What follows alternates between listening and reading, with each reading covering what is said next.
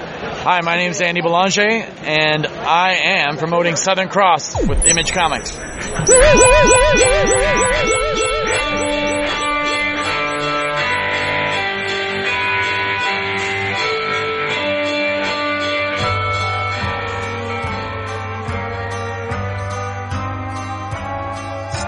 woohoo. I had some freedom to move around a little bit there. Your boys are loose. My boys are loose. Just There hanging. you go. Nice. Let's listen to music this week. Bangles, Four Non Blondes. What do we got? You will. Going in, it's Chris Robinson Band, and coming out, it's Iggy Pop. Oh, because it's Skill Huggy this week. Going in. A little bit of, I love Chris Robinson. I would play them I don't every know week if I've could. ever heard anything from just the straight up. Well, obviously, if I listened to the beginning of the episode, but I'm saying I don't. I know who he is because I had that one album that everybody fucking bought. Shake your money maker. You know, so I may not have played the whole damn thing, but I could at least say, yeah, I owned it like everybody else. So, as far as just straight up Chris Robinson Band, couldn't name a fucking song. Couldn't tell you if something played that it was them. I'll hook you. I don't. Okay. I'll hook your ass up. Yeah. I love his voice. Yeah, I can see that. I think he's one of the very best vocalists in music of all time. I would take him. I mean, people like to throw a lot of devotion Robert Plant's way, and rightly so. Yeah. You know, I would take him over Robert Plant. I probably would have to back you up on that. Yeah. Because I like Robert Plant a lot, and I've played Now and Zen God knows how many fucking times. I know the voice, but they're just I don't think Robert Plant scratches every itch you might be in the mood for, and I think Robinson just might. I don't want to call it range because I know that's not right, but I think there's a broader. I think Robinson would be more far-reaching than Plant. Okay. And he has proven that he can sing the hell out of Zeppelin songs. Because he has. Okay. With Jimmy Page. But there is one vocalist I would sacrifice everyone for. My favorite vocalist ever. Ever. Roger Daltrey. No shit. Mm-hmm. Nobody can sing like Daltrey. Nobody. It would have taken me probably 3 guesses to say. You would have got there though. I would have. Yeah. I would have. For you, I would have. You know, there's guys I love like Freddie Mercury Right. but Daltrey, he could bay like a friggin' donkey when he wanted to, and he can cut butter. He's great. I think he's singular. He's the unique entity in music. Stands above everyone else. But I'm nuts. And I'm sure somebody will counter me on that one. Because, hey, it's time for more nuttiness. This is 11 O'Clock Comics, episode 465, y'all. And I am Vince B. You are Vince B. And our chins are nut free. So I am. A meme. Well, they are. A meme. Yes. I am. I'm David A. Price. You is David A. Price, and you didn't know. Well, you may have guessed by now that Jason. Yeah, because we're a little bit more freer. We're a little loose. We're not constrained, right? Yeah, he's not pushing us around and telling us what to say and writing our scripts and everything, as he usually does. A little bit of behind the scenes. Jason is in transit. He will be here, hopefully.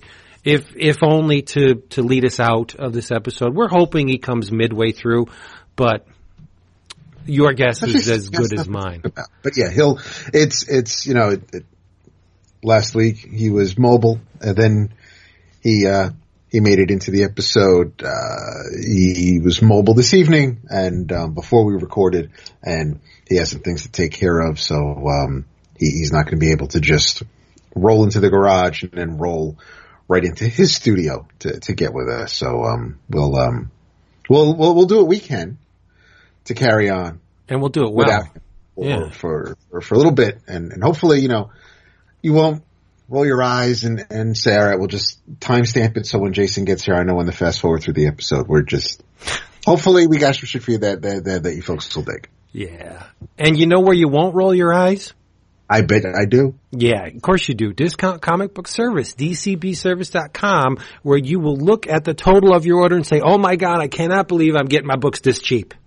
That's just how it is. You will get your books, get them at a massive discount, get them delivered right to your door. It's the easiest thing on the planet, except falling off a bike. The list of specials, you may not hear these again, so pay attention.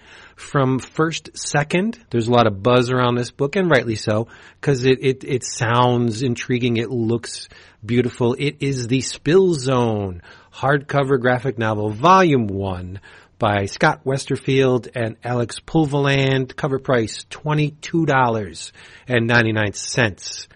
Not for you, because you're smart, and you go to dcbservice.com. You can have it for $12.64. That's 45% off the cover price. My month was made when I flipped to the Fantagraphics solicitations, because my man, my God, Gary Panter, has another oversized hardcover coming our way. This one is called Songi of Paradise. Jesus as a hillbilly in the interpretation of the story of Jesus being tempted by Satan in the desert, but it's not Jesus, it's a hillbilly. Panter has an affection for hillbillies. They pop up in a lot of his work. A lot of his single images, his Jimbo stuff that they published through Matt Groening.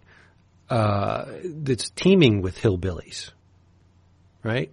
So anyway, $34.99 for this oversized Gary Panter hardcover, but not for you. $22.74, 35% off, and that's really good for a Fantagraphics book.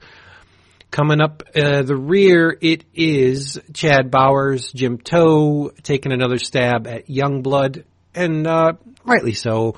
It's the 25th anniversary of the book that launched the Image Revolution. Rob Liefeld has put his stamp of approval on this, and you will too. $3.99 cover price, but for you, yes, $1.99. That's 50% off, boys' pants. DCBService.com. Do not mind late orders or order additions, and it's effortless. Click, click, click. 2 months later, you get all these great books at your doorstep. Go there. Don't be silly. Don't be silly. Leave that for the professionals. Or the politicians. Well, what? Or yeah. I'm jumping ahead, and I'm jotting some notes down, and I'm getting to in your travels for this evening, and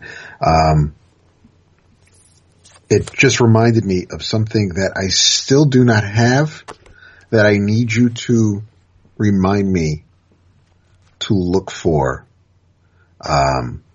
this year when we go to conventions. And what is that?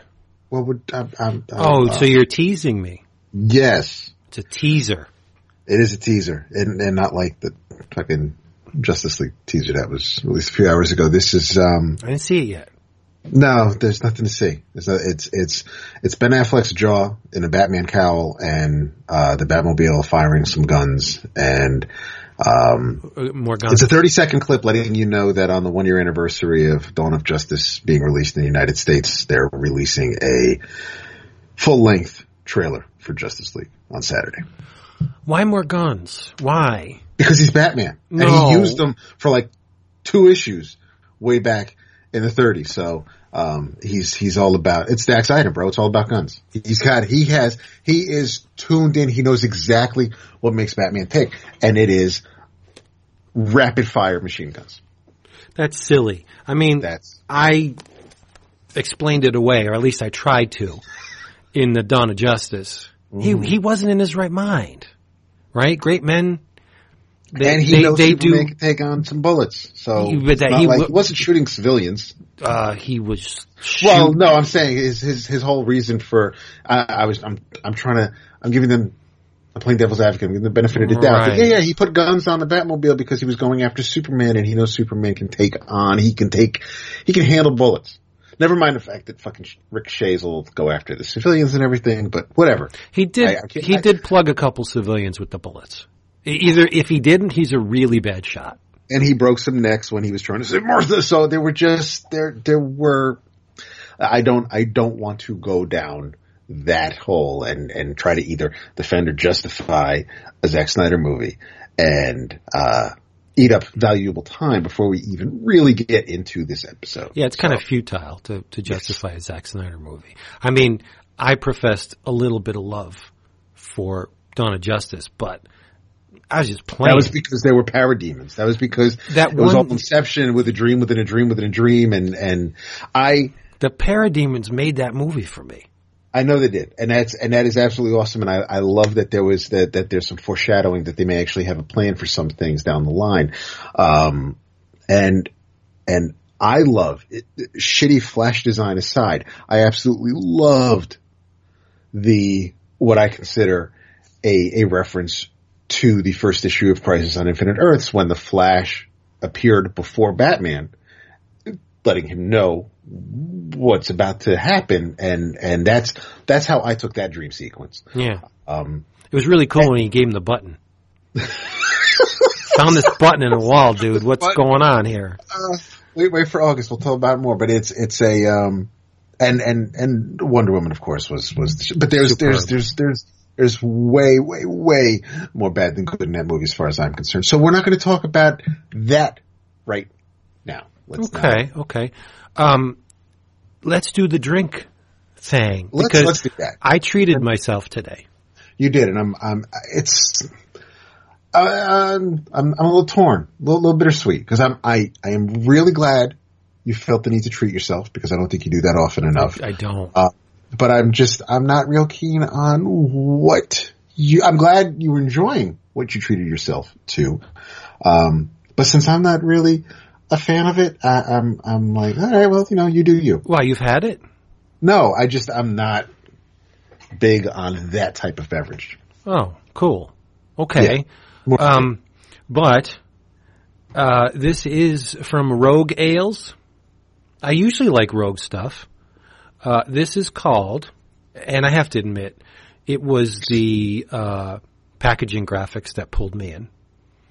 Because on the bottle and on the six-pack carrier, there is a grinning skeleton, little tiny baby skeleton, and he's got his arms folded and his knees up to his chest, and he's got this little straw kind of hat, like a cone head hat on, and he's got a flagon of ale in his hands. And it's black and white with a little bit of silver, and it's just very striking. So I said, far be it from me to leave a skeleton on the shelf. So I took it, and it is called Dead Guy Ale.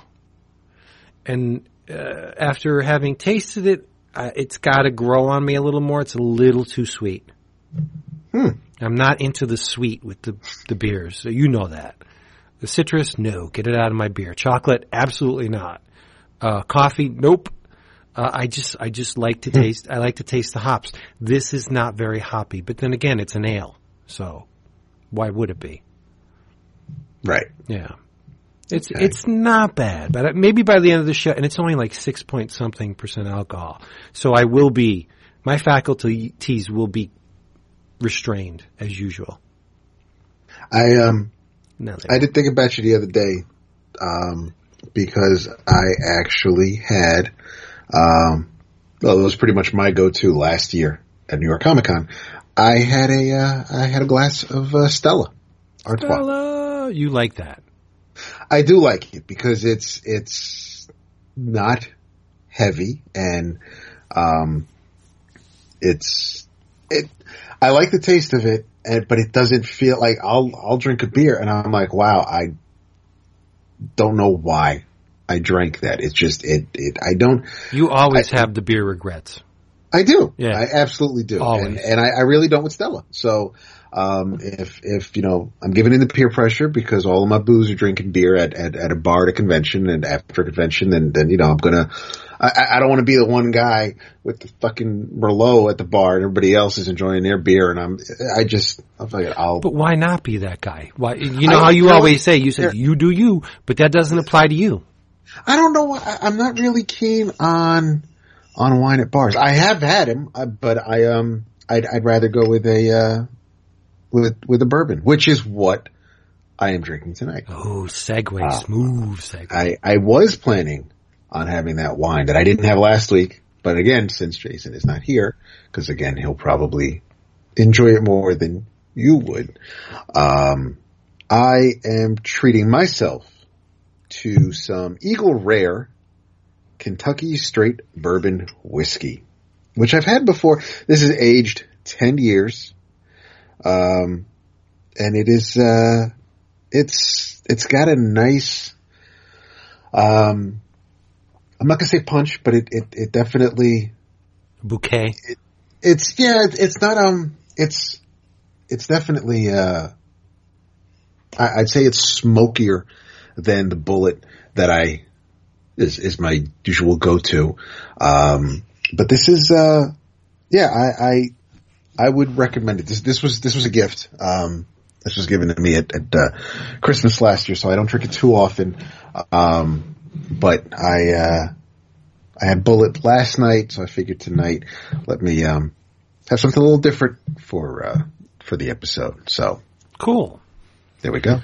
Well, last week you received a gift from two certain someones, and I said I had a package, but I didn't get to open it at the time of the recording, and I did receive Maps. Yes.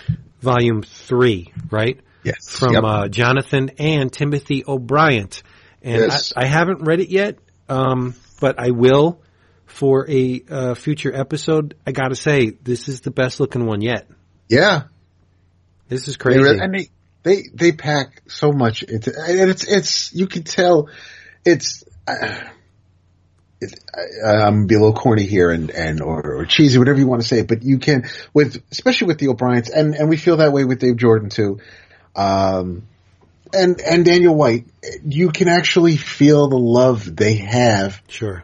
For the art form, for the medium, for the stories they want to tell, and it absolutely comes across on the page. I love, even in public education, I like their style so much, mm-hmm. and they're just, there's no restraints. They're just, these are stories we're telling, and they're doing it. There's nothing stopping them from doing what they want to do, and I absolutely love the freeness of it all. Yeah, me too.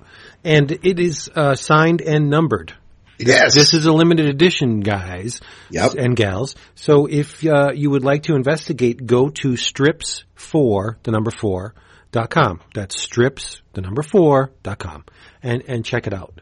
And buy. Please do. Because, I'm not a huge fan of pastels. Usually I feel pastels haven't grown up into real color. Right. But this looks great. And it's all, there's a lot of pastel hues in this, and it looks really nice to me. Maybe I'm growing up. I don't know. Huh. No, it couldn't be that. That's crazy. That's crazy. All right. There are 11 days to go to get in on that, Maps number 3 Kickstarter goodness, by the way. Oh, I forgot. Yeah. They have met the goal, so it will be published. But looking over at the various pledges, and there's the digital edition, there's the digital catch-up edition. For $7, you will get digital versions of all 3 volumes of Maps. But definitely, and the Kickstarter page is where you can also get some preview images of the story, but definitely, check it out, support it, hit strips4.com, check out the Kickstarter. These guys, They're Jason really and I good met people. them at Heroes, and they really are. They are. You could not. The two of the chillest, most unassuming, and cool dudes. They absolutely would fit in with the group we roll with at New York or C2E2, or it's so cool to just hang out with them. Yes. All right. There are a number of recent developments of which we need to speak. Yes. The first is the passing of one of comics' superb illustrators. A man whose work is very near and dear to my heart and many, many other people, David as well. We lost Bernie Wrightson. Yeah. Yeah. This one was tough. I mean, death is always unwanted, unexpected. I think the last time I was worried about you, because the last time I think anything came close to this, as far as the hobby we love, may have been Steve Gerber. Yeah. In a different way, but Yeah. I know that affected you. And David Bowie. But sure, yes. But just like you reached out to me when Leonard Nimoy passed away. When I saw the news late Saturday night, it was after midnight. You were probably up anyway. I should have texted you, but I didn't want to be the bear. I didn't want to. If you hadn't heard yet, I didn't want to be the guy. Right. To say, so I was. No, I kind of knew when I fired up the Netflix, the Facebook, and I just kept seeing pictures of Bernie, and I'm like, oh no. Oh, because there was, in recent weeks, there have been, guys checking up on him and saying, hey, shoot some love Bernie's way, and they'd put a picture up, but the flurry of images of Wrightson and that amazing smile of his, that squinty-eyed smile he had, it's, Jason likes to call me stoic. He always gets a chuckle. Oh, you're so stoic. And yet he's right. I don't enjoy feeling. I do get emotional when I talk about comics because that's in my blood. But when it comes to matters of the heart and things that really affect me, I have a very, very thick wall around me, and I don't like to let anything through. So, the posts of sickness and cruelty and injustice and inhumanity, I feel it, but I don't let on that I do, because I don't like to feel it when it comes to things like that. But this one hurt. Bernie was the man who, if I had to put faces on my childhood, right, it would be Kirby and Wrightson and Gerber and Plug. Somebody call Mike Plug, make sure he's okay, right? And it's sad, right? The people that have helped sculpt our lives one by one, we just have to say goodbye to them, and it's not a fun. It's not a fun thing to do. Since I haven't met them personally, the two people who immediately came to mind that I was concerned about, who I follow on Facebook, are Kelly Jones and Kyle Hoots, and it was if two artists were, I'm not going to say literally, but cut from the same. Bernie is their pilot. As far as I'm concerned, they I'm not saying they based their whole careers on it, but a lot of what Bernie did, you see in their work nonstop. And it hit Joe Jusko, apparently, who was close with Bernie. He's been posting some things, and it's weird because for so many years, you and I, whether it's the Comics Journal or Amazing Heroes, or we just knew who these comic book creators were because their names were in the credits box, and occasionally you might see them at a convention across from a table. But decades ago, we didn't have Facebook where you could see their progress on whatever they're working on right now, or just find out, oh yeah, they got a new dog in their house, or now they're a grandfather, and we didn't know everything about them the way we kind of do now, and to find out that you may think that, back in the day, Marvel with the bullpen, you had Marie, and you had Jack, and you had Romita Sr., and you had, everybody's having a gay old time and working, but you find out so many years later, people who you wouldn't think really may not run in the same circles, like Joe and Bernie, why couldn't they be friends? But it's just, you just have this image of certain artists just kind of like having a click, and just because of the type of work they do, or how they work, and it just blows my mind that somebody and Bernie just seemed like one of the nicest, sweetest dudes. Yes. I mean, even if he wasn't an amazingly talented illustrator, the notes and messages I've been seeing from people who knew him and just had the most, it's beyond just trying to say something nice about someone who passed away. I mean, these are heartfelt and personal, and it to lose, it's it was Darwin last year, it's Bernie last weekend. I'm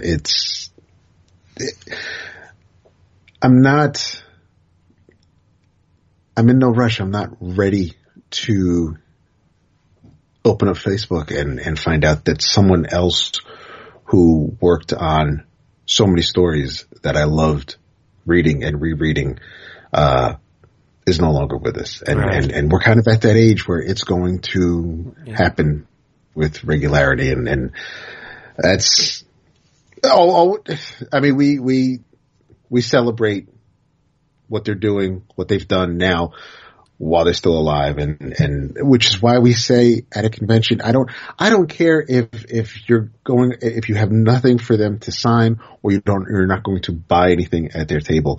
But if somebody has written or drawn something that means something to you for whatever reason, you read it at your grandparents' dinner table, it was the first book you read, it was the first time, I don't care. Just make sure while you can, let them know what their work means to you. Yeah. Well, I was lucky enough to have met him. I didn't. It was very early 90s when he was tied up with the Tundra guys. Mm. Yeah. So for some reason, it was Eastman and Laird, and their group from that period. I even think Mark Martin was there with them. And then it was Wrightson. That air's a nut. Yeah. Yes. And Bernie Wrightson. And then next to Wrightson, for some weird reason, was Clive Barker. Oh, shit. Yeah. And Barker, so it's early 90s, okay? Barker's hot stuff at this time. Yep.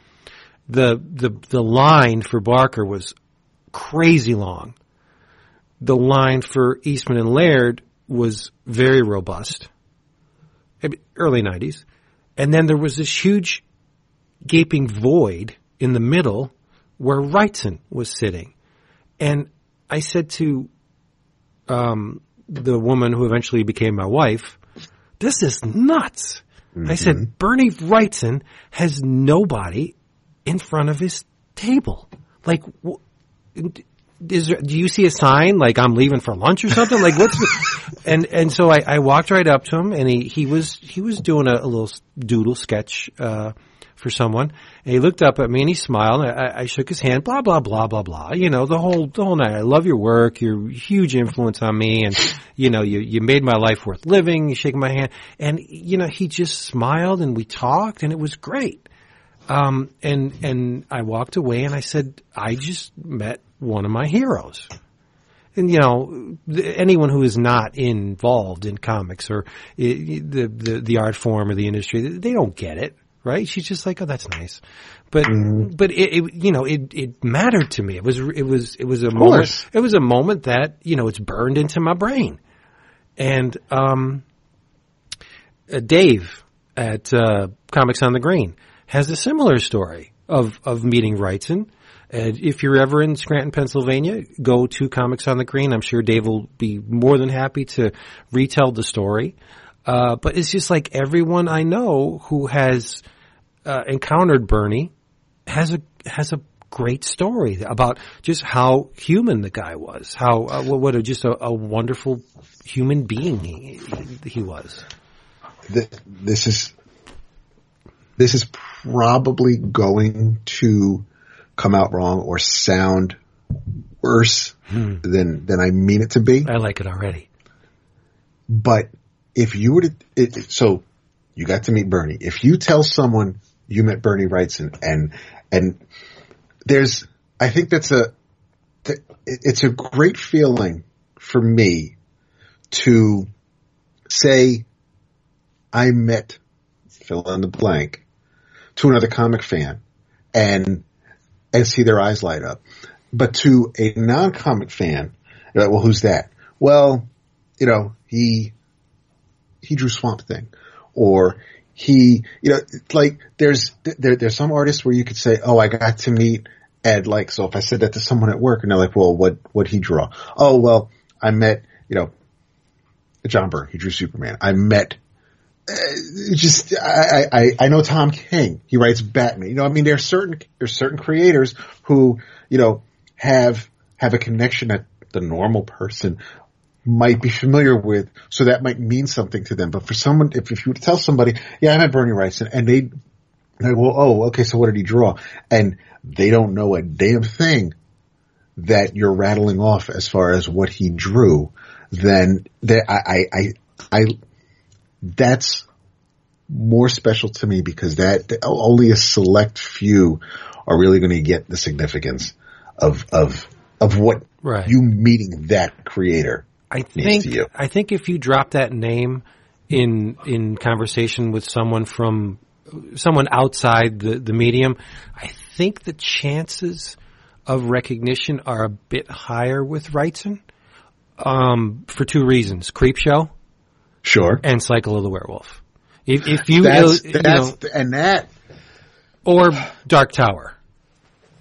Cause he did illustrate, Dark Tower stuff too. I wouldn't have gotten Dark Tower, but yes, Cycle of the Werewolf, and, you know, if anybody, oh, well, what's that? Oh, you know it as the movie Silver Bullet, but Cycle of the Werewolf, I remember exactly, I was visiting my mom in Tarrytown. There used to be a bookstore around the corner from her house, and I found that book, this slightly oversized from the traditional mass market paperback, but thinner. Yeah. Of this Cycle of the Werewolf, and I saw Stephen King's name on it, but I saw that it was illustrated by Bernie Wrightson, and I loved every single image that was part of every chapter, and that book so near and dear to me. But yes, you're right. I mean, Bernie's got a little bit more recognition than if you were to, I mean, even if you were to say Jim Starlin, and it's like, well, yeah, he kind of had a hand in what some of us love about the Guardians of the Galaxy. I mean, there are some creators who Bernie's name may get an eyebrow raised, because yes, that name may be more well known to the general public, but there's still he as far as mainstream characters or did they make a movie about? Yeah, they made two Swamp Thing movies, but seriously, there are just which is why I said that even though you being able to say you met him, which is why I was prefacing it by it's that is something that would be very meaningful. It's meaningful to you. It would be meaningful to me, but he's definitely a creator that I wish I would have been able to shake his. I stalked him as a kid. Not the actual physical manifestation of Bernie Wrightson, but I looked through every book to see if Wrightson had something in it.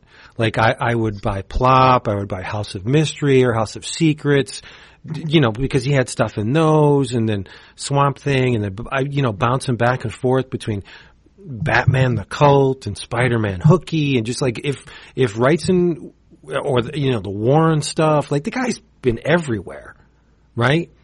I would just devour anything with Wrightson in it. Even if it was just one page, that was coming home with me. Because, for there was a time when he would just do the frontispiece in House of Mystery or Secrets. Like, he didn't have to have a story in it. He just did the first page illustrations. Like, damn, it's coming home. It's Wrightson. I gotta have it. I have a Wrightson obsession. Nothing wrong with that. Yeah. So yes, Bernie Wrightson is gone, but never ever will be forgotten and will live on. He's immortal in a sense because he will live on in all of our minds, and we'll probably take those memories with us wherever we go after this. So he is eternal. He absolutely is. And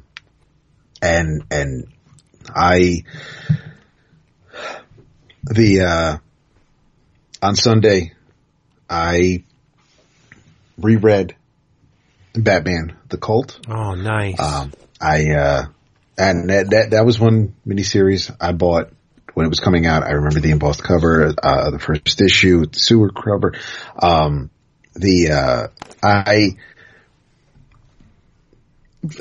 still remember Vince's reaction, almost scolding me for kind of spoiling it for Roland, because who had never read it, we were at New York Comic Con. I saw the 4 issues. I told Roland to buy it. And I kind of gave away the biggest part of the whole story. Which is like wicked out of character for you. That's not you though. But that's how you're right. You're absolutely right. If I were to if I had to pause and say, okay, well, what? But it's a story that, because it's never happened before, and I love that story so much. I mean, I think Bill Ray's colors may go a little crazy sometimes. Yeah, they're a little eye-searing in some spots. But I mean, it's all because, Batman's, he's been drugged and there's the hallucination. So, the day glow and the neon, and I mean, that's all fine in some spots. And it's really the only decent Jason Todd story. But the fact that but even though that it's weird, it's for me, it's one of those rare instances where it's written by Jim Starlin, but it's Bernie Wrightson drawing Batman, and that outweighs anything that I may give away by having if you've never read it, read it. And I keep forgetting to ask Roland if, what he thought of it after he read it. Cause it's been a couple of years. There's no excuse. He's had to have read it by now. And especially with the new place. Congrats on that, by the way. But kick your feet up and read the Cult finally if you haven't. So, seriously. But yes, you're absolutely right. I flog myself weekly at knowing that, I did that. Especially to a friend. It's not like, it's just somebody I was trying to screw over and, fuck you, I just spoiled it for you. But it's the fact to find out that it's like finding out someone still hasn't read Born Again. It's like, dude, what will it take for you? But Roland hasn't been reading comics for as long as we have, so he hasn't been able to read everything. And you and I read this when it came out. So, hell yeah. For us to find out that someone hadn't read it, it's like, well, I don't know if I'd call it one of the top 5 Batman stories, but it's still a Batman story that you should have read. Right. but yeah, so I read that and it's absolutely crazy, and there are definitely some things in it that I believe Christopher Nolan might have used in his Dark Knight trilogy. But it's a long-eared Batman story that isn't appalling to me. I absolutely I don't, it's Bernie drawing Batman, so I'm okay with the long ears in this case. It really is if you have not read The Cult, and it's available on Comixology, it's available in trade paperback. If you can find it at a convention, all 4 issues like Roland did, just pick the damn thing up. It's definitely of its time because there are references to TV shows or political realm from the 80s, so you definitely feel it in some regards, but it's not so heavy-handed where Jim Starlin is like letting you know how he feels about Reagan or whatever. It's a Batman story. It's a pretty heavy Batman story because things happen in it that have never happened before, and it's just something. And it's, I don't think anybody's even bothered to try to. I don't think anybody's retconned anything about it or tried to use any of the characters from that story into any more recent Batman stories. They've kind of left it alone. So it really is it's in its own little bubble. Like I said, Jason Todd is Robin, but it really could have been any Robin. You don't have the Jason Todd attitude. If it wasn't for the hair, it could very easily be Dick Grayson or even Tim Drake. No, it could not be Tim Drake because Jason Todd is a little bit more bloodthirsty than Tim ever would be. But if you haven't, read The Cult. The flip side, one question before you move on. Please. Yes. Did they release The Cult in an absolute? Not in an absolute. I don't even think it's a hardcover. I'm guessing that'll change. It should. It absolutely should. There is I will tell you right now. Ooh, rock slide. Let's see. You can. Oh, there's a paperback. Yay. And yes, just a paperback at the moment. That's nuts. Come on, DC. Yeah. And there's only 9 left in stock on Amazon. But, it's Jim Starlin, Bernie Wrightson, colors by Bill Ray, I believe letters by John Costanza. But it is and it was in the prestige format, so you weren't bound by the comics code. It wasn't like Batman Year One, where it was actually running within the ongoing Batman title. It still cracks me up when people, when I find out that someone thinks that Batman Year One was a standalone, was its own miniseries or was its own graphic novel. They didn't realize that, it was in Batman like 404 to 408 or whatever. But I also dug out my Marvel graphic novel number, was it 22? I don't even know. 19? I have no idea what number the only numbers I know for Marvel graphic novels are number 1, number 4, and yeah, I don't even know what number is God Loves Mankill number 9? But I dug out my Marvel graphic novel number 22, Spider-Man Hooky, and the art is absolutely amazing. It's nuts because it is drawn by Bernie Wrightson, but it is colored, and it is really colored well by Bernie Wrightson, and this on the credits page for this particular volume, it's Bernie sans the E, but it is Bernie Wrightson and Michelle Wrightson are your colorists. But as I'm about 14 maybe, about 20 or so pages into it, I am reminded why I never really finished it when I first owned it many, many years ago. It is written by Susan K. Putney, and it is just, it's kind of tough to read. I would like to be able to finish it one day. It didn't happen for tonight. It is so easy on the eyes. It is a great looking book. That's very true. And it is the down on his luck in Peter Parker, because this is what is 19. It's the 80s. But you know, Peter's trying not to catch cold. It's winter. He's worried about his camera getting stolen just because it's, you know, he even refers to the fact that he is just, he's Peter Parker and things don't always line up for him. And which is the Peter Parker I miss, from the current books, but it is there's a character who's introduced who knows Peter, who's centuries old, knows Peter, knows Ben. But it is it's a trippy story. It absolutely is. And it's if you enjoy it, that's awesome. But I don't think I've ever read anything else that Putney has written. I would probably know if I have, or I probably would know because I haven't finished it if I tried. But it is just, if you find it, like I found it again, I believe it was at C2E2. But it was great to actually have again, but it wasn't so great to find out, to remember why, I never finished it. But man, is it pretty. Yeah. Speaking of pretty. You can talk about me? Yes, because I'm going to tell you that Jason is here. Oh, you said pretty. Or did you say shitty?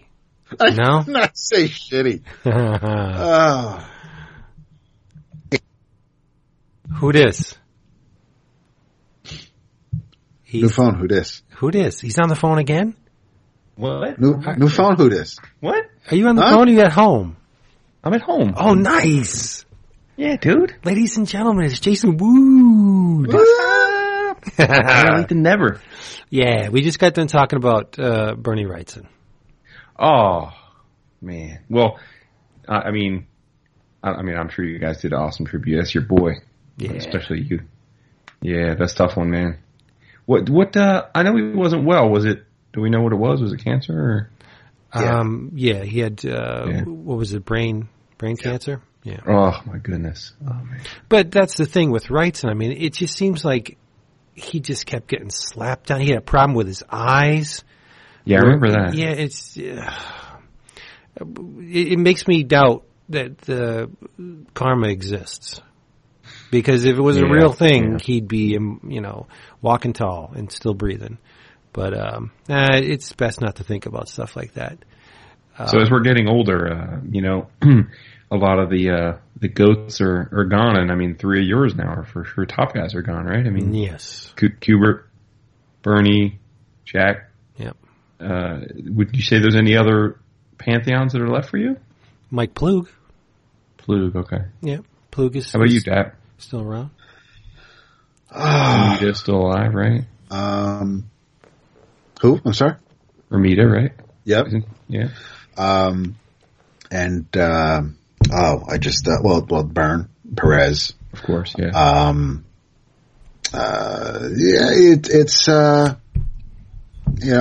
Miller is still with us. Crazy some of the shit he is. There are definitely, and it's something we mentioned as which I know you've mentioned in the past, Jason, that as we're getting older, the creators that we grew up reading are, it's inevitable, and all we can do is really celebrate them now, and even after, we're not going to stop talking about Darwin Cook, so they're just, but again, and I reiterated that when you can, whether you have anything for them to sign, whether they have anything at the table you want to buy. When you see somebody who told stories that you enjoyed, make sure you let them know. For sure, yeah. Yeah. It doesn't take a whole lot of effort. Nope. Yep. Even if you stumble over your words, I'm sure that they're not going to attack you for it. So just shimmy on up there and tell them what they mean to you. Yeah, you just never know. I mean, we met Trimp, and then he passed away not shortly thereafter. Yeah. Yep. We got to at least say thank you to Claremont. And Walt and absolutely, yeah. I mean, to be able to just talk for a few minutes with Walt and Wheezy, it really is. That is one of it's another reason why we tend to hang out around Artist Alley, because you don't know. I mean, we were walking past Felix's table and freaking Hopeless and Latour were just hanging out talking to the other dudes. So I mean, they weren't at the convention for with a table hacking their wares. They were there, and the fact that we were able to bump into them and say hello. It's just, but yes, you don't know when the opportunity will come up, and you don't want to have to say, I saw him at C2E2, but I didn't get a chance to say anything. I still want to. I know I did. But I don't expect it to be a lasting impression, but I still would like to say hello again to Jose Luis Garcia Lopez. Mm-hmm. They're basically that when I look at the guest list, and especially when you're running around getting your jam pieces filled, that's the great time to sidle up and no doubt get in there to at least say thanks. So I will never pass up an opportunity to go to Louise Simonson, and just tell her how awesome she is, because I think Wheezy's definitely one of the unsung heroes of comics, because she's done. Remember what you told her at last New York? Yes, well, that was one of the things. For me alone, the Warren connection with Wheezy, that alone elevates her to godlike status. But then you throw in all the Marvel stuff. Oh, yeah. It's just, Wheezy is amazing. And we were... The first couple of comics, man. Yes, we were very lucky, and we're still lucky to have her. So yeah, for sure. And even like in a lot of the artists that I guess are the next generation are still, knock on wood, all young and healthy enough that they should be around for a good long while. But you do never know, right? I mean, look at Darwin. Right. Darwin was a young guy, and Steve Dillon was a young guy. You never know. And I mean, I never got a chance to obviously meet Jack Kirby. I never got a chance to meet John Buscema. Those are the two I guess I deeply regret never having the opportunity. But like there are more modern guys that mean a ton to me. Like, I mean, we've been fortunate enough. I've met Perez a bunch of times, but like I've never met Alan Davis. Right. Never got to shake his hand and that kind of thing. And that's definitely a guy that's like GOAT status for me, so I hope to get the chance to do that. I never got a chance to meet Byrne. Right. We haven't met Byrne yet. I would have, and he's also, I mean, not only is he somebody that I wish I got to meet, when he was alive, but he's also in my, top 5 people, living or dead, that you'd have a meal with. Gil Kane I haven't met, but I have to be honest, I didn't even know if Gil Kane was still alive or not. That's why I didn't bring up his name too much. He's not. Like 2000, 2001, 2002. Okay. I thought he was dead. That's why. Yeah. Dick Giordano, I never got to say. Oh yeah, I did get a chance to say that something to him.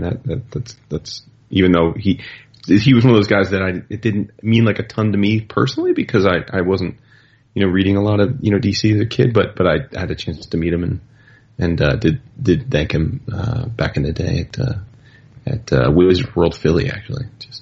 Oh wow. Yeah. Jason, speaking of John Buscema. Yeah. I was going to bring some Buscema love to this episode. I bought it. I was. Oh. Because I bought a copy of Conan the Barbarian Annual number 3. Nice. But I didn't take it out of the bag before I bought it. The cover captivated me. It's a Buscema cover with Kull and Conan, and it's inked by Ernie Chan. Yeah, cover's great. The guts are Buscema, so we're starting at a very, very high love. Right. You know, inked by Pablo Marcos. Huh. It's painful. Is it really? Yeah. It's painful. Too heavy-handed? I do not like Marcos over Buscema. No, it's Buscema was so prolific, and he had so many different inkers that I mean, you guys know. I think he's my favorite Marvel artist of all time. But I mean, you guys may remember David, when we were at Baltimore that year. Chris bought that Buscema Conan page. Yep. And that's one of those things where someday, if I ever have enough time to start writing articles again, there are certain creators where the particular works are so much more valuable than others, and I to this day don't own I own one Buscema page, Avengers page, which was very expensive for what it was, because it's not a prominent page, but a decent Buscema Avengers page, like one with let's say one with a comparable like reasonable picture of a bunch of the Avengers on it, that would be equivalent to a modern Avengers page costing $300 would be $4,000 or $5,000. Yeah. Whereas you can buy Buscema Conan pages, beautiful Conan. There's just a ton of them. I mean, he's just did so much of it. I mean, you could buy them for a couple $100 even now. Yeah. So yeah. So Ernie Chan, especially Alfredo Alcala. That's who Chris has a Buscema Alcala page. Yeah. Those two are magic, but Pablo Marcos, not so great. That stinks. Oh well. All right. I'm glad you guys gave him the fitting tribute he deserved. We did. I hope we did. Moving on to recent development number 2. And I'll let you guys drive this conversation, because I'm not going to have a whole lot to add of anything positive anyway. Iron Fist. Oh, well, let's see. How many episodes? I'm through 10. No. And then I'm bringing up the rear. We have only seen up to episode 7. I've watched. And were you 9? 9. So don't spoil it for David, but general. Well, no, we don't have to. I don't want to. If we're going to spoil, let's wait till we either see it all or opt not to, or in your case, opt not to finish it. Right. At this point, which is hilarious, because he's like, I'm done. I'm not watching it. I know. And then it's like, oh yeah, I just watched episode 8. It's like, dude, for someone who's given up on a show, he apparently is going to finish this, who didn't finish Luke Cage, who gave up during the middle of season 2 of Daredevil. I don't even know if he finished Jessica Jones, but it's like, I did. I do have one. I mean, we can go plenty of different directions here, but I do have one thing I want to say, and not that they're listening or care, and I'm sure they're making billions, so whatever, but I think we're now officially at a point where I'm becoming a bit concerned about the Netflix thing being way too formulaic. Right. Yes. And I know a lot of our listeners are probably throwing things at their phones and iPods and whatnot, saying that, well, Marvel films are formulaic too. And yes, they are. There is a general formula with the Marvel superhero films as well. But, so I don't have an issue with formulaity in and of itself, but I'm saying that this Marvel formula with the Netflix shows is, at least to this one person's personal opinion, starting to become a failing, because I feel as though they're trying to hit the same beats with the same tone and have the same kind of resonance, emotional highs and lows in every show. And I feel like it's a little too transparent, and just from an emotional standpoint, I mean, at least personally, it's been a linear decline in my enjoyment of these shows. Literally, as with each that's come out, I've liked it less. So, and these are characters I love. I mean, I love Luke Cage and Iron Fist way more in terms of my comic fandom than I do Jessica Jones or Daredevil. So it's not about the characters per se. I'm sure for some character matters, but more than others. But it's just I just feel like I've been there, done that, and the thing that Daredevil had, aside from it being first, so it was fresh, was I I think the supporting characters are just phenomenal. And listen, I mean, I know some disagree, but I think that D'Onofrio as Kingpin was great. I think it was wonderful. Agreed. And a compelling villain that could hold your attention as much as the hero does. I think with Jessica Jones, I didn't think that the Purple Man was great, and he's probably been the most legitimate villainous villain we've had of these 5 shows.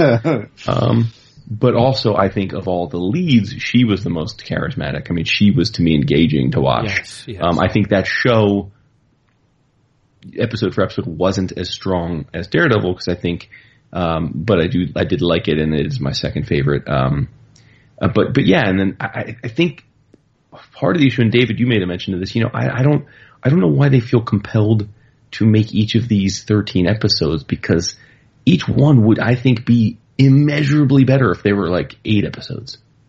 Like I think each one has however long it takes to tell the story. Each one has had like a middle ground that just is monotonous. But Iron Fist, I don't know if we want to or should get into this whole whitewashing thing. I don't even know where to begin on that. Because we just I guess three middle-aged white guys probably aren't the people that should be getting in on that anyway. But I will say that putting all of that aside, I don't think this kid was a great choice for Danny. Zero charisma, and not listen. I would love to be in the shape that this dude's in. Don't get me wrong, but not. I don't know, dude. Like, if you're raised from 10 years old by warrior monks and you're the most deadly of all of them, I gotta think you're pretty ripped up, right? I mean, I don't know. The dude doesn't really look imposing to me. No. That's another criticism I have. Maybe it's because Jeff Loeb's a wee little guy. Everybody on these damn shows, say for like Luke Cage, is tiny. Everyone on these shows is so tiny. Purple Man was tiny. Daredevil's tiny. Freaking Davos is tiny. Iron Fist is tiny. Like, all the villains are small. Like, except for Kingpin. But it's like, dude, to hire somebody that's not a midge. I mean, damn. Yeah. Well, I want to answer David's question. Why am I still watching it? There's a number of reasons. One, I'm hoping that it's going to get better. So it's going to end strong, just like Luke Cage ended poorly, started strong. You hope it's the opposite of that? Luke Cage started great for me. I still think the first 3 episodes of Luke Cage are almost perfect. I thought that was going to be my favorite. Me too. And I thought this was going to be my favorite of the bunch so far. I'm watching it out of responsibility for the show. Because I figured, he's scoffing at me. Listen to him scoff. Because this is the one you decided to stick with. That's the part that's amusing to me. Because, here's the deal. If you lined up all the characters, and I had to pick my favorites out of all of them, Daredevil would be the first one. In terms of Jessica Jones and Luke Cage and Iron Fist, I'm going with Iron Fist. I love Iron Fist. In the comics. Sure. And at least before Captain Hero got to him. But okay, so you want to finish it for the show and because of your love for the character. Well, there's another reason. Yes. Colleen Wing. Jessica Henwick. I think she's gorgeous. She is. She is very attractive. And as Colleen Wing, I think she is very good. She makes the show for me. Her and the guy that plays Ward. I think Ward is phenomenal. Yeah, he's grown on me. You just hate him. You hate him. You didn't watch Banshee, right? No, we didn't watch Banshee. He's one of the heroes of Banshee. He's a white supremacist that has a redemption. He breaks away from it and he becomes a cop in Banshee. And, but it's hard, right? Cause he's covered in the show. This is in the show. Obviously, he's covered in Nazi, like racist tattoos, like covered, like up to his face, like everything's covered. So needless to say, everybody kind of isn't trying to buy that he's like noble cop, but he really is. And his brother on the show, is the head of the Aryan nation. Nice. So that comes that's a big he's probably like I'd say like he's not the main the main hero, but he's by the end of the show he's probably one of the main it's like the second like the subplot if you will of the whole thing, and he was great in that. I loved him. But in this he's much different. I mean, in that he was jacked. I mean, he was probably 20, 30 pounds bigger in terms of muscle. So I don't know if they asked him to lose weight for the show or he could have been Fire Fist.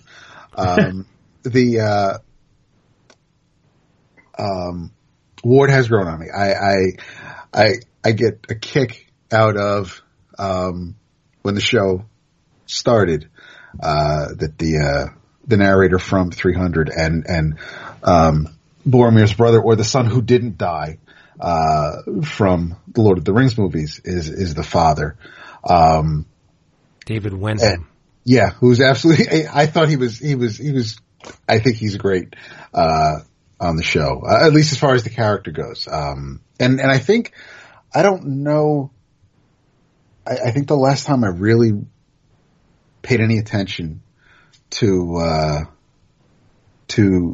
the guy who ran with Danny's father was the recent Carrie Andrews series. But while we're watching the show for the first few episodes, all my wife kept asking was, "When's Jessica Jones coming back?" Mm-hmm. I never fast forward through the credits on any of the shows, but I love the fact that I see Gil Kane's name in the credits. And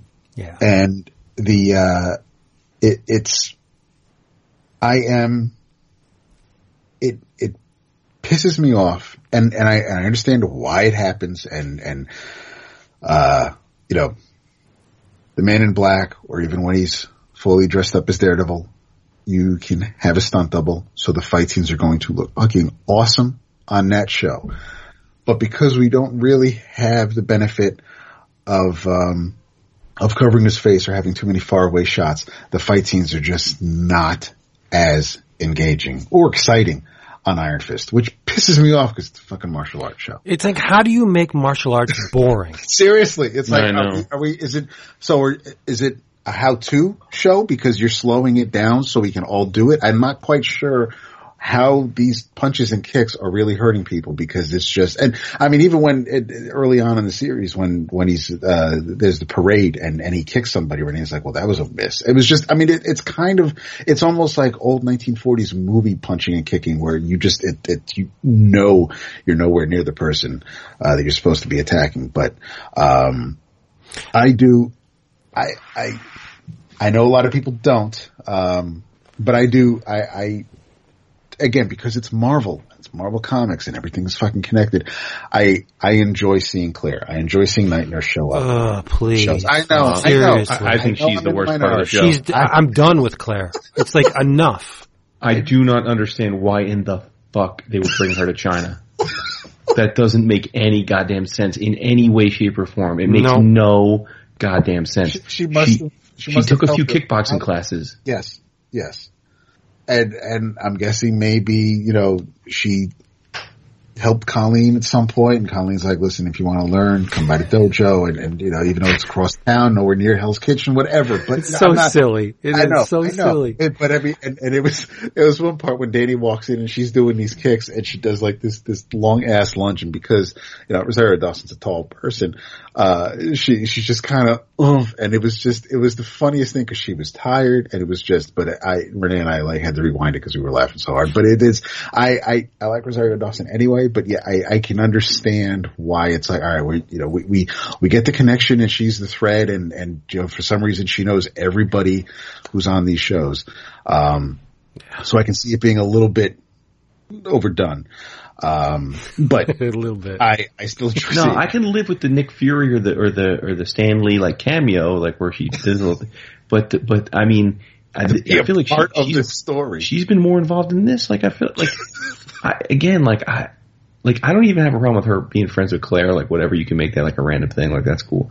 But like, not Claire, to Colleen. But if you, dude, the going to China thing, just, I I wanted to smash my TV. I couldn't fathom why on earth she would ask to go, and they'd be like, okay, yeah, that's cool, you can go. Okay. I mean, at least with Jessica Jones, she didn't show up till like the end of the series. Right. So it's not like, I mean, here it was like in the middle of the run, and here she is. And if it was just, if she was just doing kickbox, if she's just learning some martial arts, and then, you didn't see her again until the end or whatever, right, that's cool. But after that, I mean, now she's the third wheel on a date, and it's just, now exactly, dog. It's like, now it's like, when did we invite you to everything? So I was expecting, after he bangs Colleen, I was expecting him to turn around and just play her in the bed with him. But it's just the, and how's Homeboy know how to tap that ass? That's what I'm thinking. He had to have been a virgin. Gotta have you. Of course he's had an oath of celibacy since he was 10. Yeah. That's what she said. She says, you were in a monastery, so you had a vow of chastity, and it's like, so there's some problems with the logic. There's just the same reason when I scream at my TV when I'm watching, Arrow from week to week or Legends of Tomorrow. And it's like, okay, you guys have Firestorm. That's on you, Doc. Show. I know, which is why I stopped. But I'm like, you guys have fucking Firestorm on your show, but instead of actually using Firestorm, you're just going to have Stein and Jackson do their own thing on their own. And it's like, but you forget what kind of powers these characters have. And it's, how is it that Danny can take on a bunch of dudes in a crowded parade, but then he gets sucker punched by an overweight guy in a filing room at a hospital where it's like, it's all quiet and you can't tell me. I know he doesn't have spider sense, but all your training and shit, you can't tell when someone's coming at you from the side. And it's just, and I don't know why I did not check to see if there are different writers from episode to episode, but there are different directors, though. I know that. Yes, and I know the RZA RZA directed the 6th episode where he had to fight the. That was the worst episode. And that was hard to get through. It was horrible. Although the cool part though is that he had to save Sabina, which is of course our boy Ray's wife's name. So I mean, it was neat to hear that because I don't hear that. You saw where the RZA was going. He was just trying to like pay homage to like the 36 chambers and stuff because of course they're Wu-Tang, but it's like it was so cornpone. It was like, and there were 3 fucking chambers, and it was like, really, this is, and he didn't even finish. It's like, throw down the gauntlet. Okay, I'm done, dude. It's like you were always like, I mean, like. There was nothing worse than if you were the kid that had to like have the Bobos because your parents wouldn't buy the Nikes. Yep. Dude, he was the Bobo of the Chambers matches. That was Bobo's version of 36 Chambers.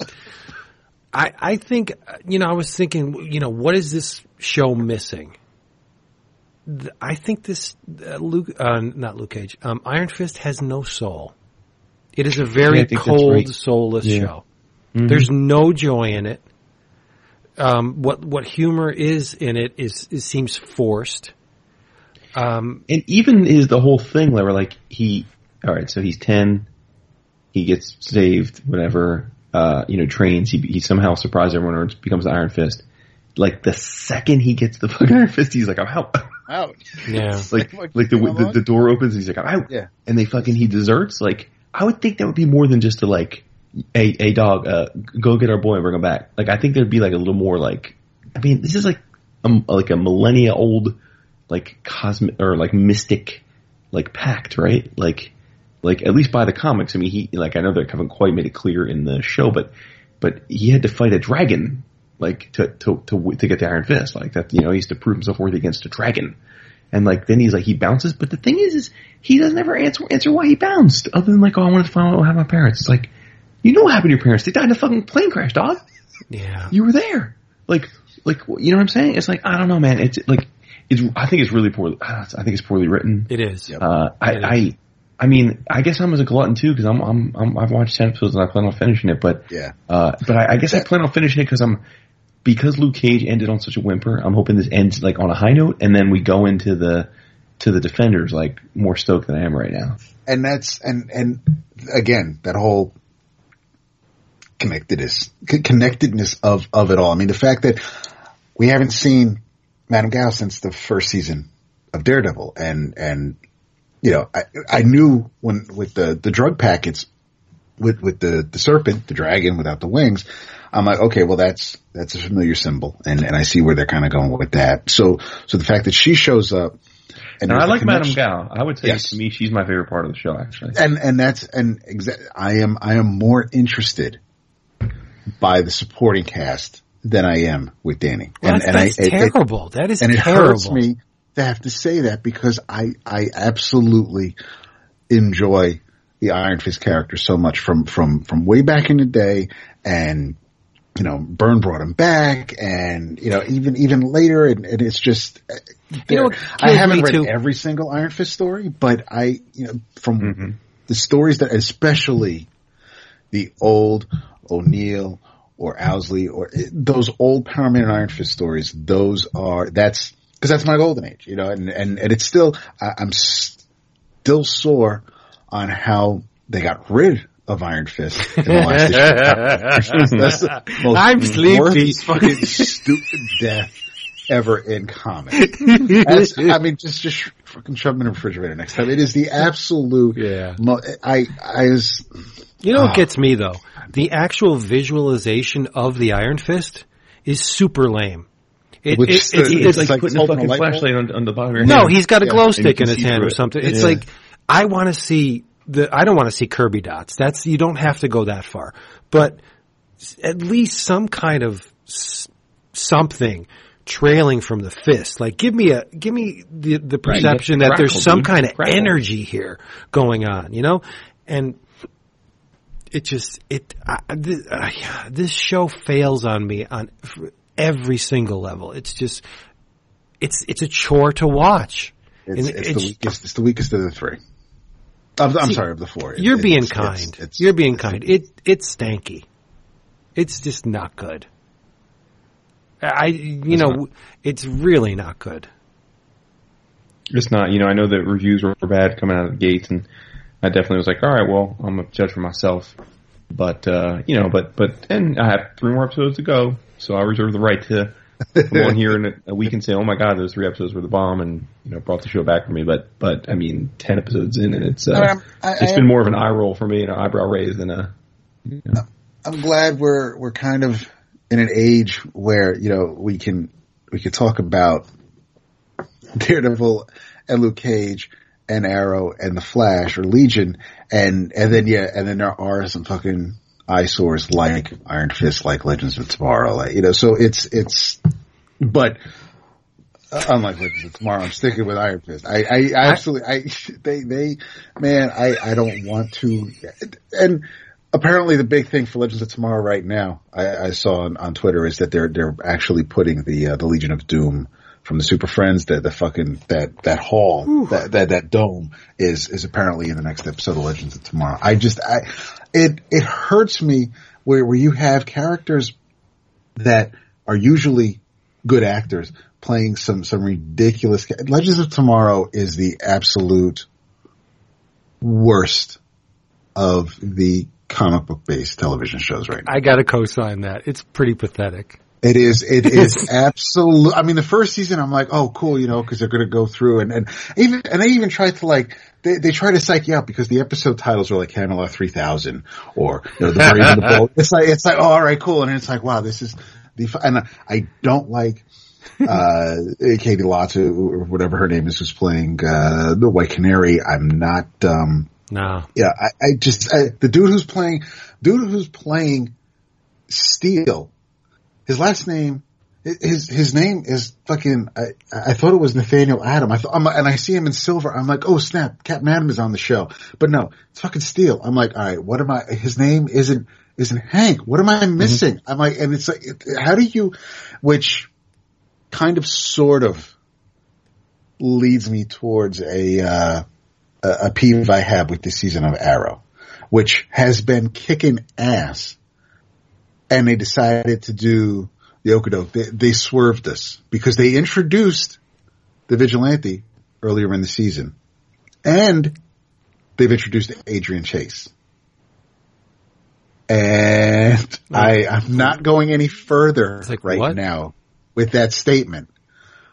But they did something that I think the only reason they did it was because it's like, haha, psych, and I'm gonna wait to see. You know, I think episode 17 was last night, so the season's almost over. We have probably about a half a dozen episodes till the season ends, but yeah, Arrow did something that as the season's been rocking.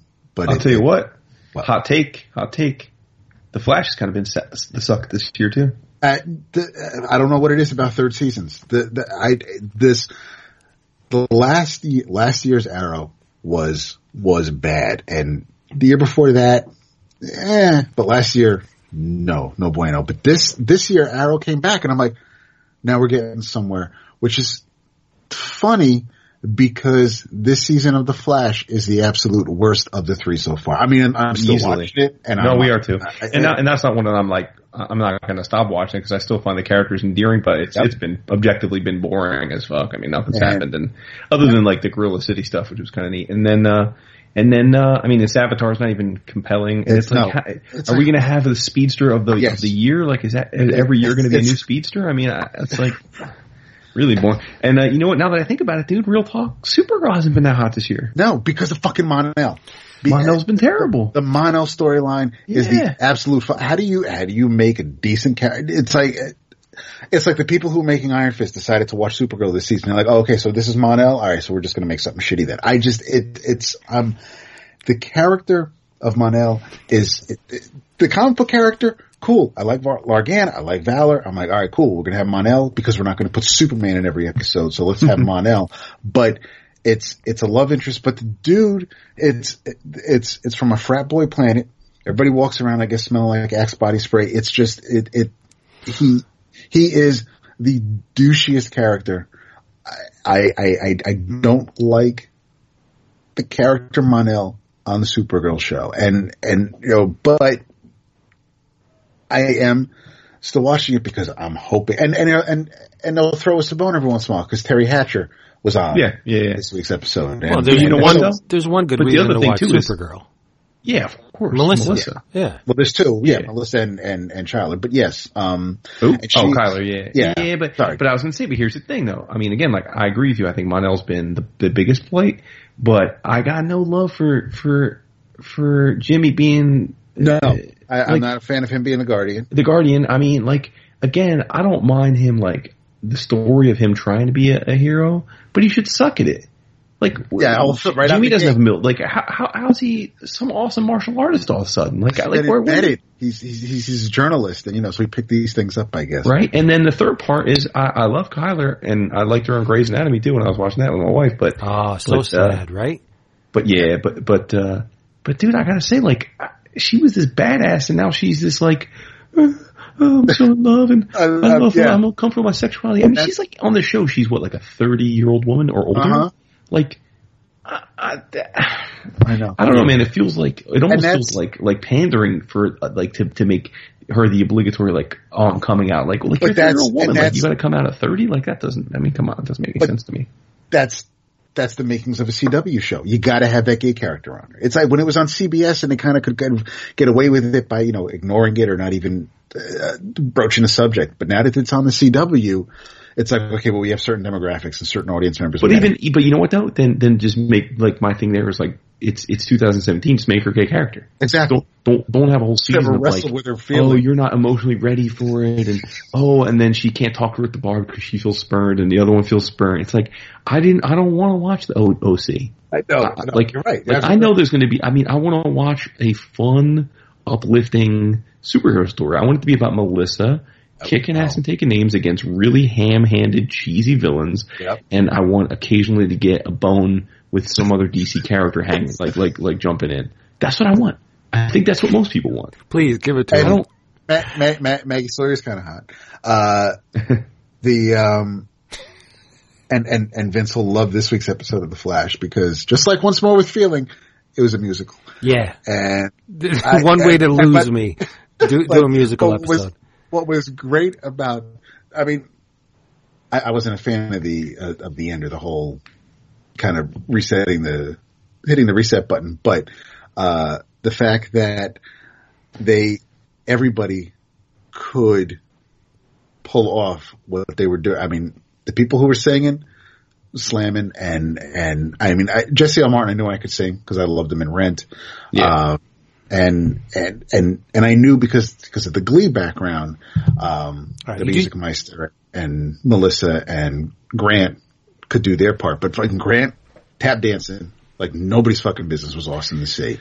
I would personally like to thank David A. Price for single-handedly earning our explicit tag for this episode. Thank you. Oh, it wasn't the first time. No, I know. That's what I'm saying. It's compounded. Oh, okay, amazing. So no, it was I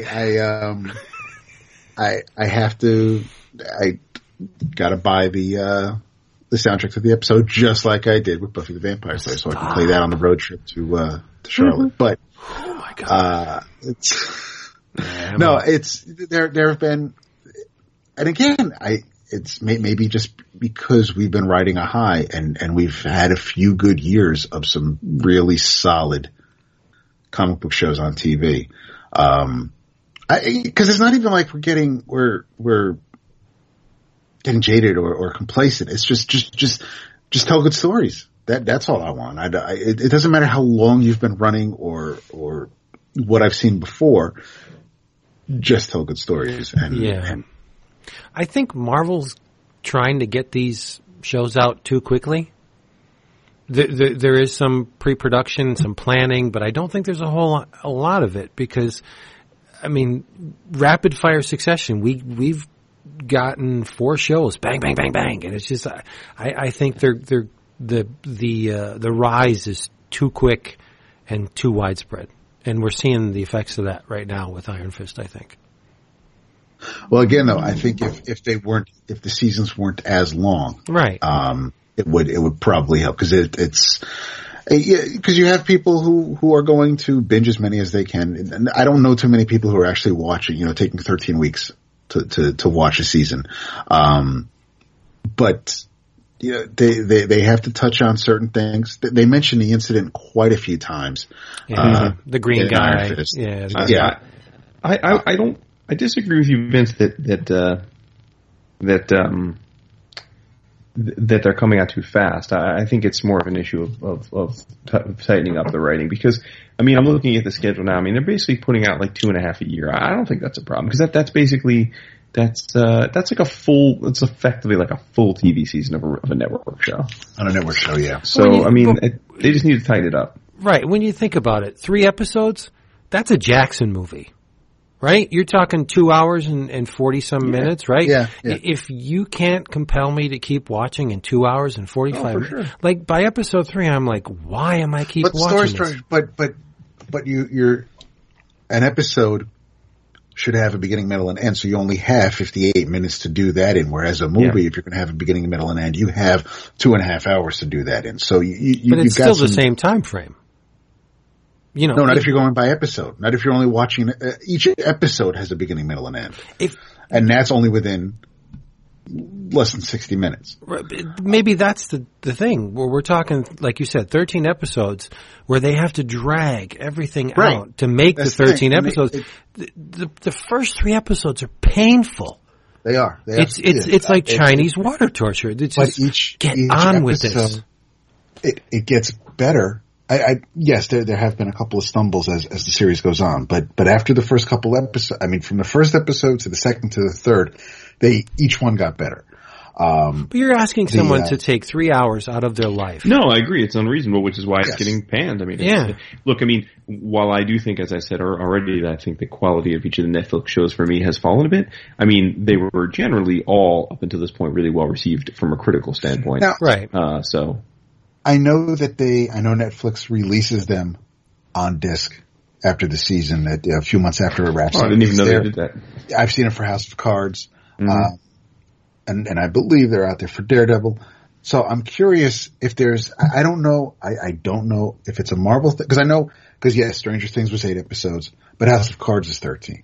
And I don't know if, I don't know about the Santa Clarita Diet. I don't know what Narcos was. So I'm not sure if most of their shows are 13 episodes, maybe some are 10. Mm-hmm. But I have no idea what the deal is, and I don't know if they're just like, okay, I don't know what the magic number is. I don't know why, if it's a money thing, if it's, if there's some scientific algorithm that Netflix has that says, our average customer, is fine with, we'll sit down for a day to watch a season. But if FX can show an episode of Legion and 1 week it's an hour and 11 minutes, and then the next week it's an hour and 7, why is that able to go beyond an hour? But we're forcing the Marvel shows on Netflix to go 13 episodes at an hour apiece. Even The Walking Dead, 1 week will be 90 minutes. The next week it's 68 minutes. They're telling the story for however long the story takes to tell. That's what we're doing. And right. I don't even know how long. I mean, the only reason I know if it's longer than an hour is because if I'm fast forwarding through commercials, I see where the timer is. But otherwise, I don't pay attention to how long an episode of The Walking Dead is. Mm-hmm. Yeah, I agree. Yeah, well, these Iron Fist episodes seem like, 2.5 hours. Longer than now. So here's the schedule. I mean, so obviously Iron Fist has just come out. This fall will be The Defenders. Then also The Punisher is coming out this year, but that they haven't announced a release date. So I don't know if it's coming before or after The Defenders. That should be a miniseries. That should not be 13 episodes. Well, I really hope it isn't. Yeah.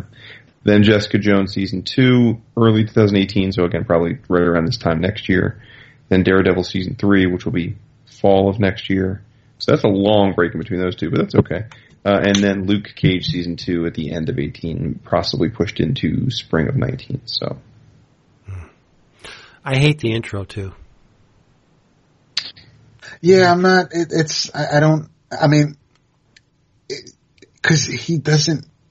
There's one scene that I like that looks like the Chinese lettering from the top, but other than that, right. I'm not thrilled with the whole. I think the intro encapsulates everything that's wrong about the series for me. It looks too plastic. It's too soulless. It's too prefabricated. It's not enticing at all.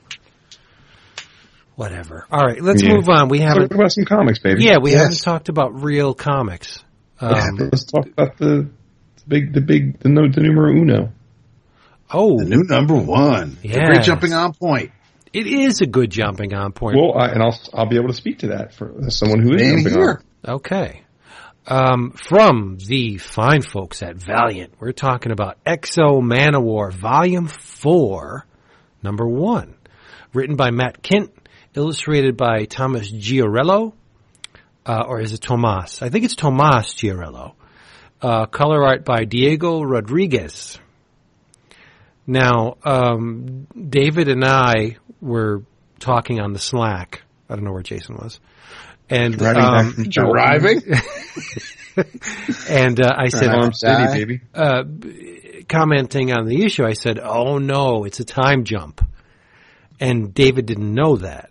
Nope. So that's very important, dude. No, it is a time jump because if you read the X-O Manowar series as I did, you would know that the events of issue 50 and the events of X-O Manowar Volume 4, Number 1, there's a whole lot of stuff missing between the two. So we're gonna find out what's going on. As the issue opens, Eric is on the planet Gorin. What? Not on Earth? No, he's on another planet. He's adopted the role of a farmer. A very, humble man out there just tending to his crops and making love to this woman called Shone, who has a tail. Blue. So I had to ask, what's up? Where's Sana? Where's his wife? We're like, who? Huh? What? What's going on here? But we find out that it's implied that Sana has passed on. Or he done left her. We don't. No, I think she's dead because I don't think he would have left her. Shone has a tail, as does many of the denizens of this planet Goran, and there seems to be a war. Well, it doesn't seem, there is a war brewing between this Azure Nation and the Cadmium Empire. So I guess Matt is really pushing the color theory on this story, because everything, like cadmium is a essential ingredient in many colors, and azure. Okay, so but Eric has lost a hand. Yeah, he's got a scarred up, and he's got like an X scar on it. Yeah, he's got a stump going on, and he's got a shitload of X scars on his body. And he has seemed to have moved on from the Shanhara armor. Like, he still talks to it, but he violates it. Yeah, there's a distance between the two. But anyway, Eric is. Can you? I'm sorry. Before you go on, can you? Because this is where you say good jumping on point. Can you give me and maybe the listeners who don't know the Exo that well what the deal is with this armor and why he's like talking to it and why he might be upset with it? Well, he was captured by the Vine. He's a Visigoth. Way back when, he was captured by the Vine, brought back to Loam, the Vine homeworld, forced into slavery, and the Shanhara armor is a sacred relic it's not a relic, an artifact of the Vine, and only certain people can bond with the armor, and they seek the champion, and many die in the process of wrangling the armor, and Eric was the one, and he was an alien, and they were all aghast that an alien bonded with the Shanhara armor, and that's the whole thing about Exo Manowar, is that he's a stranger in a strange land who has somehow been seen to be fitting by this holy artificial intelligence that, yes, he's worthy. Why? But, and so you find out why, in a manner of speaking, through the whole Exo Manowar series. And then you had the Vine War, and Loam has been destroyed, and all the stragglers come to Earth, and that led to the events in the previous series where the refugees, and Eric has set up a camp, and he accepted them, and that didn't sit well with the government. And then you had the whole Trill, who was a staunch Vine agent, and there was implanted Vine agents among the humans, and it's just a great series. But now it just seems like that's all in the past. Eric has moved on.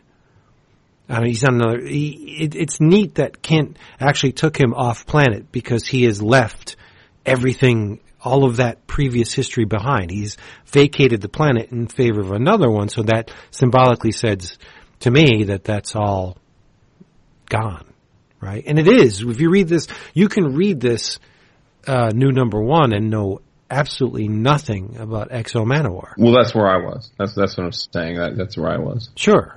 And so Eric is, against his will, drafted into the Azure Nation army, not given a weapon. There's a massive push because they view him as like opening fire. They're cannon fodder. Like, he's berated by the Azure Nation soldiers, like, you're nothing but a shield anyway to keep the real warriors going. And he's outfitted with a grappling hook and told to get to the top of this cliff, and then when you're up there, then we'll tell you what to do. And there's casualties all around him. Guys getting shot in the head, soldiers getting their heads lopped off. It's just massive bloodshed. But Eric, being Eric, he's a great fighter, manages to crest the top of the hill, and then there's the push towards the cadmium stronghold. But the Azure Nation Emperor actually brings Eric to him and he tells him, I don't know what you have. I don't know if it's just luck or cunning or just plain, stupidity, but you did what many people don't do. You survived. I'm going to keep my eye on you. So he sends Eric on a suicide mission. He's got to go into the cadmium stronghold and disable the communications device with their ships and just make it easy for the Azure Nation to breach the stronghold. And so Eric, knowing that it's a suicide mission, calls the armor and says, "Hey, yeah, I guess I need you one more time. Let's go do this." And that's where the issue ends. But talk about just a sea change from what has gone before. Like, this is nothing like what we've read in the previous volume of X-O Manowar. We'll first get Jason back. He got knocked off? I was talking here. I didn't even notice. Oh, I'm sorry. And he says arg. No, you said arg. He said got bounced. He did get bounced. Sorry about that, Jason. I got you back. But what I said was this is nothing like what has previously come out of the X-O Manowar saga. Which, now you tell me, was that a good thing or a bad thing? Well, I mean, as you said, I mean, I'm coming at it from someone who doesn't have that backstory, so I think they did a great job in the sense that I got the sense that this was at some point in the future from whatever is the normal or at least the last status quo for him. I had no idea as someone who wasn't familiar with X-O going into this kind of seemed like, I mean, this is, I guess, like with many fictional narratives, it's not breaking new ground in this. I mean, there's lots of these types of characters, right? These sort of like, fish out of water, champion from another land type of thing, right? So that, I mean, I've this is kind of like, it's almost like, I don't know, like reminded me a lot of like John Carter of Mars or, sure. That kind of thing. But yeah, no, I dug it. I mean, it was clear that a lot of, he's been through a lot in his life, that he's exhausted, that he's in that, again, not something we haven't seen a million times before, but done well. He's that, begrudging, former badass just trying to live a life, on a different type of life now, but it's just impossible for him not to be brought back into the shit. And, he goes through a lot of travails once he's conscripted, and is so impressive in basically surviving. I mean, because no one thought he would survive, much less any of the people he was conscripted with, that he immediately gains the attention of the higher ups, the powers that be. But I guess, the climax of the book being that he needs his armor. So that's what I guess what I was wondering is, has he always had like a love-hate relationship with an armor, or is this just a new thing that we're going to find out why he's upset with, like why he tried to distance himself from his armor? No, they were at odds. More often than not. Why, is it a sentient armor? What is he at odds with? I don't. Yeah, it's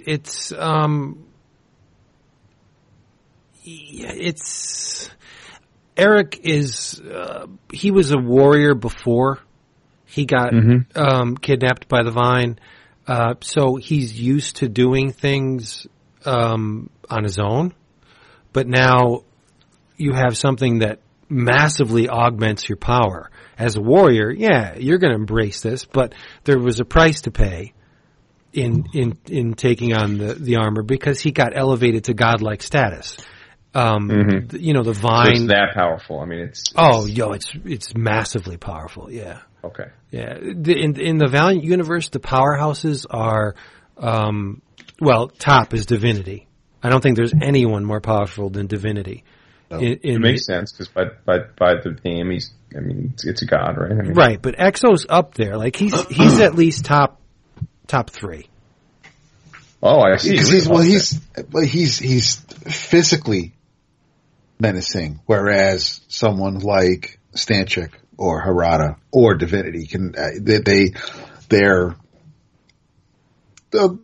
would be the closest to Niam, but at least the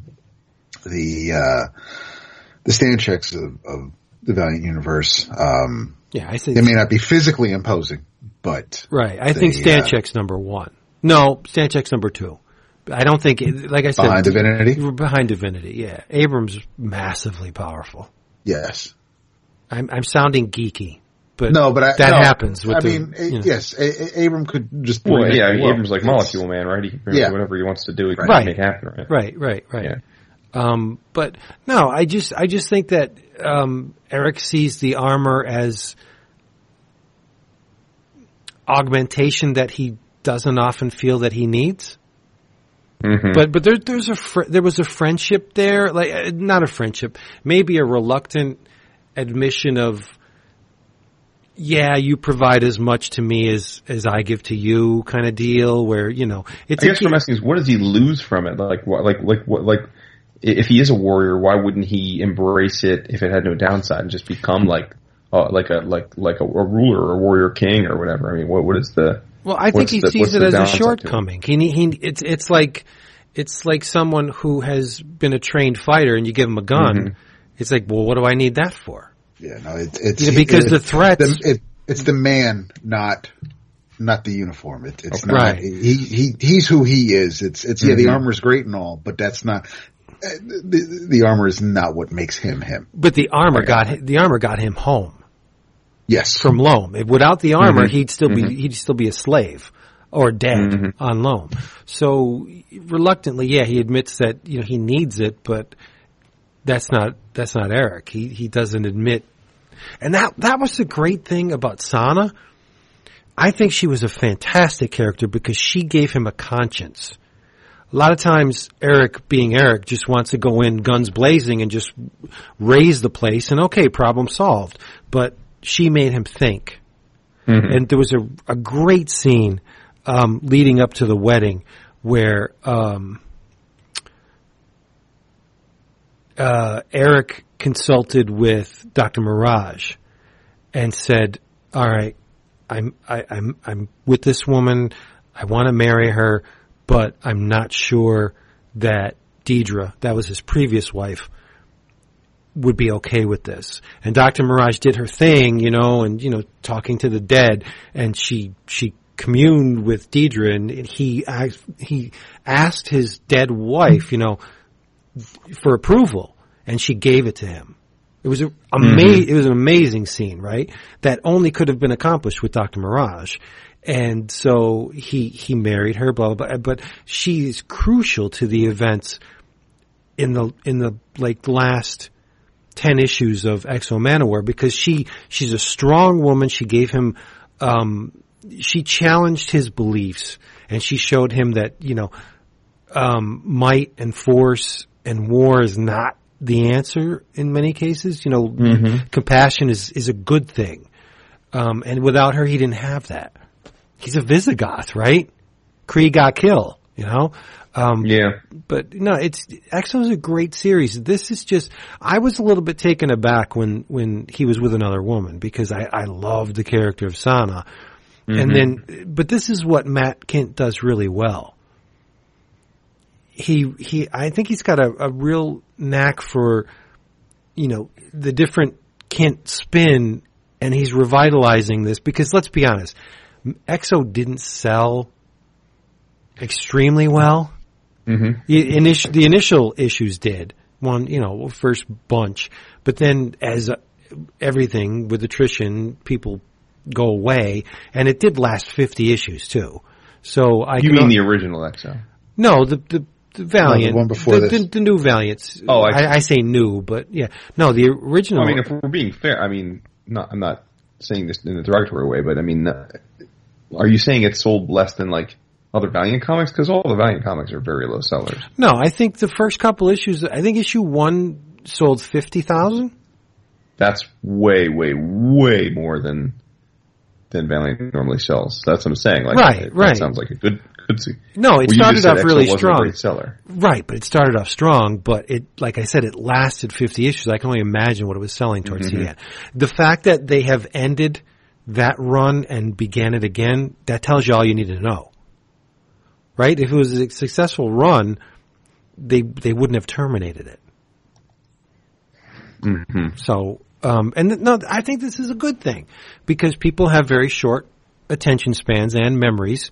So let's put a different spin on XO, and we'll see what happens.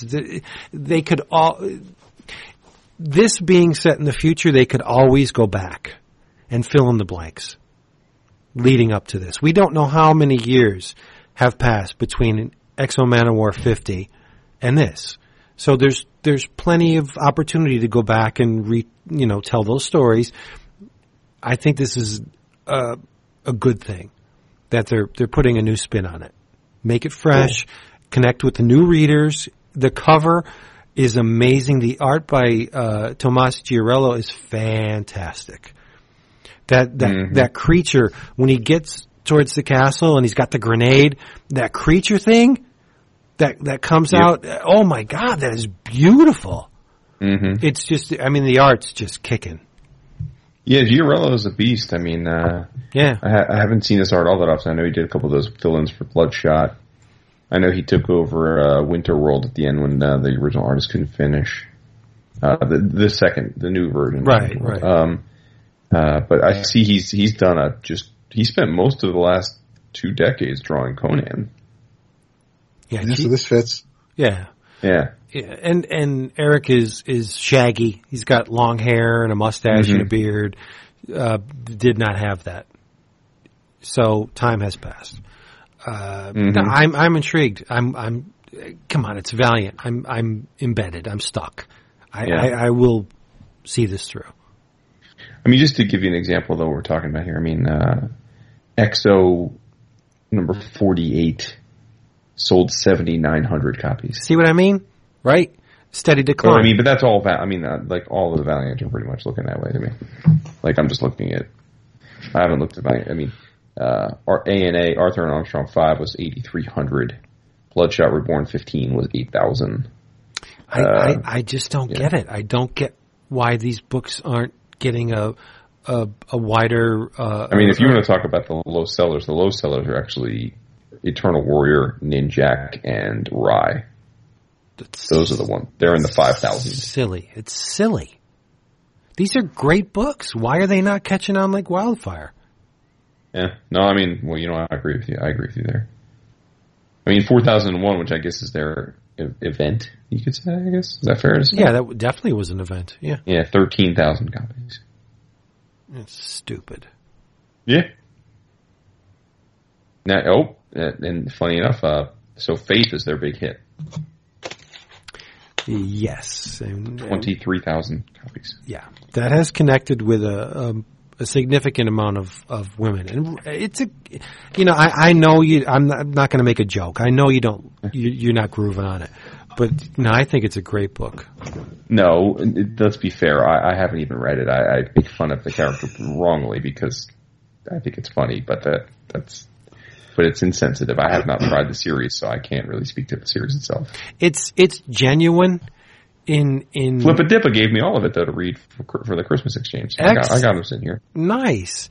Yep. There's a genuineness to Faith that is missing from the Marvel books, focusing on female characters. It seems like Marvel will launch a female-centric hero book just because, where it just and Faith just seems like a natural progression from where she came from. It's like, to your point about the sales decline. So the number I gave you was for Faith number 1. Mm-hmm. So December 16, Faith number 6 is down at 7,400, which is like in there.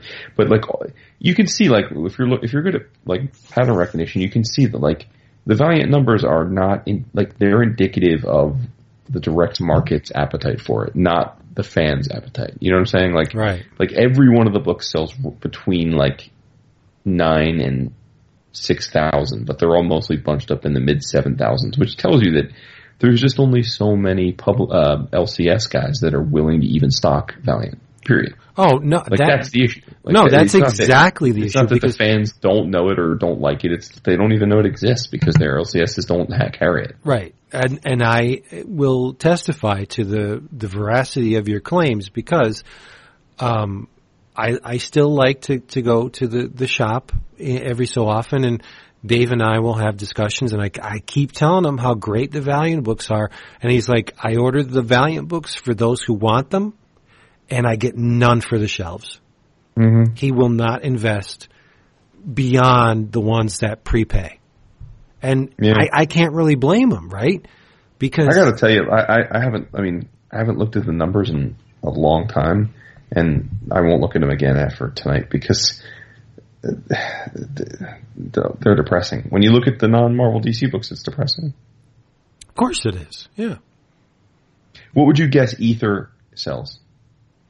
Another Kint book with my man David Rubin. 6,500. 6,300 the last issue sold. Yep. How about Harrow County, a book we all love? 4,800. 5,900. But still, that's very, very low. That's ridiculous, right? Black Hammer, 11,000. Oh, well, that's surprising. I wouldn't have thought. Now this really bums me out. Department H. Oh, I would say under 4,000.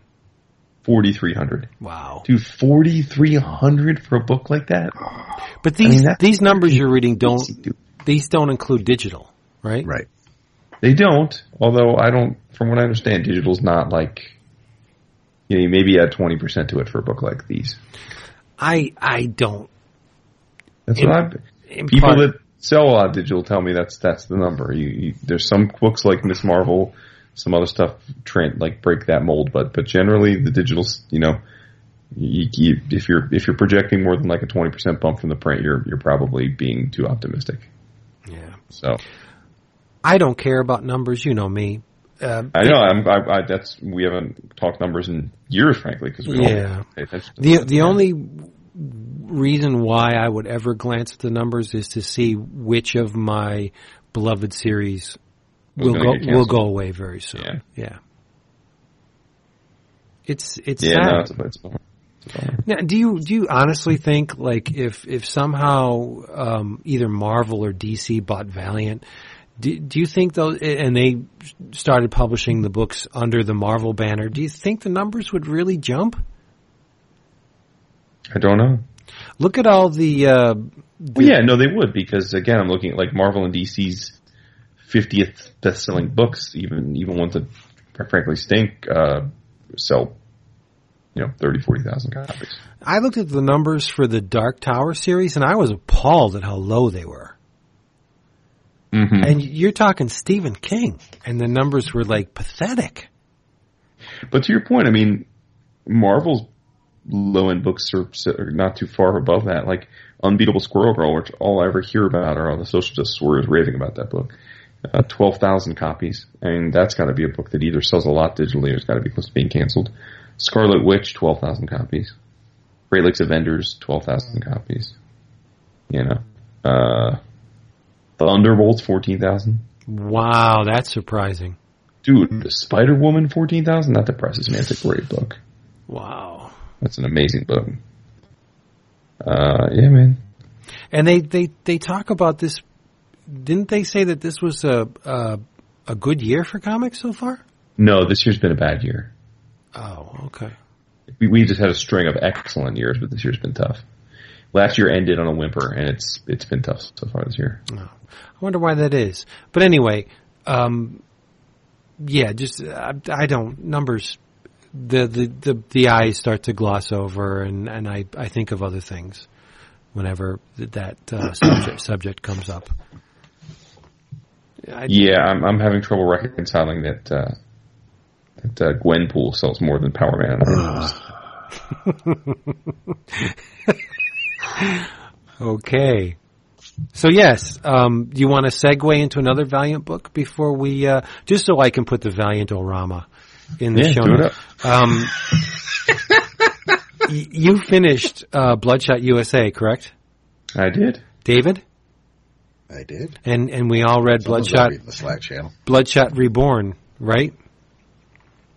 0. Number 0, yes, I'm sorry. Correct. Bloodshot Reborn number 0 is a standalone issue written by Jeff Lemire, illustrated by Renato Guedes, color art by Andrew Dalhouse. Mm-hmm. I was, story-wise, I thought Bloodshot USA was great. visually, and I'm a fan of this man. I don't think Braithwaite brought it on Bloodshot USA. I have seen much better Braithwaite. I think he brought it at the start, but I agree. It didn't end as strong. Yeah. Yeah, I agree with that. It feels like the deadline's sort of kicking in and he had to start. Yeah. But it wasn't even inked. It was just darkened pencils. But yeah, I don't remember the last time I've seen non-darkened pencil Braithwaite. Yeah, I feel like that's his thing, right? But I mean, the story was great. Project Rising Spirit infects the island of Manhattan with the nanites, and you have Bloodshots running around all over the place. Ray and the Bloodshot family enter the scene with Ninjak and Ginger. Things come to a head. There's a massive battle. In the end, Kay McHenry is the one that turns the tide. She saves the day. It did not end the way I thought it would. When Kay got her wits and stopped being Deathmate and actually could make a decision on her own, I thought for sure that Ray and Kay were gonna reconcile and ride off into the sunset. But thankfully, Ray's smarter than I gave him credit for, and he stayed with Magic. Because there are things, as we've seen in Bloodshot Reborn #0, there are things about Kay McHenry which, well, she's kind of cozying up to Agent Festival. Take that as you will. Mm-hmm.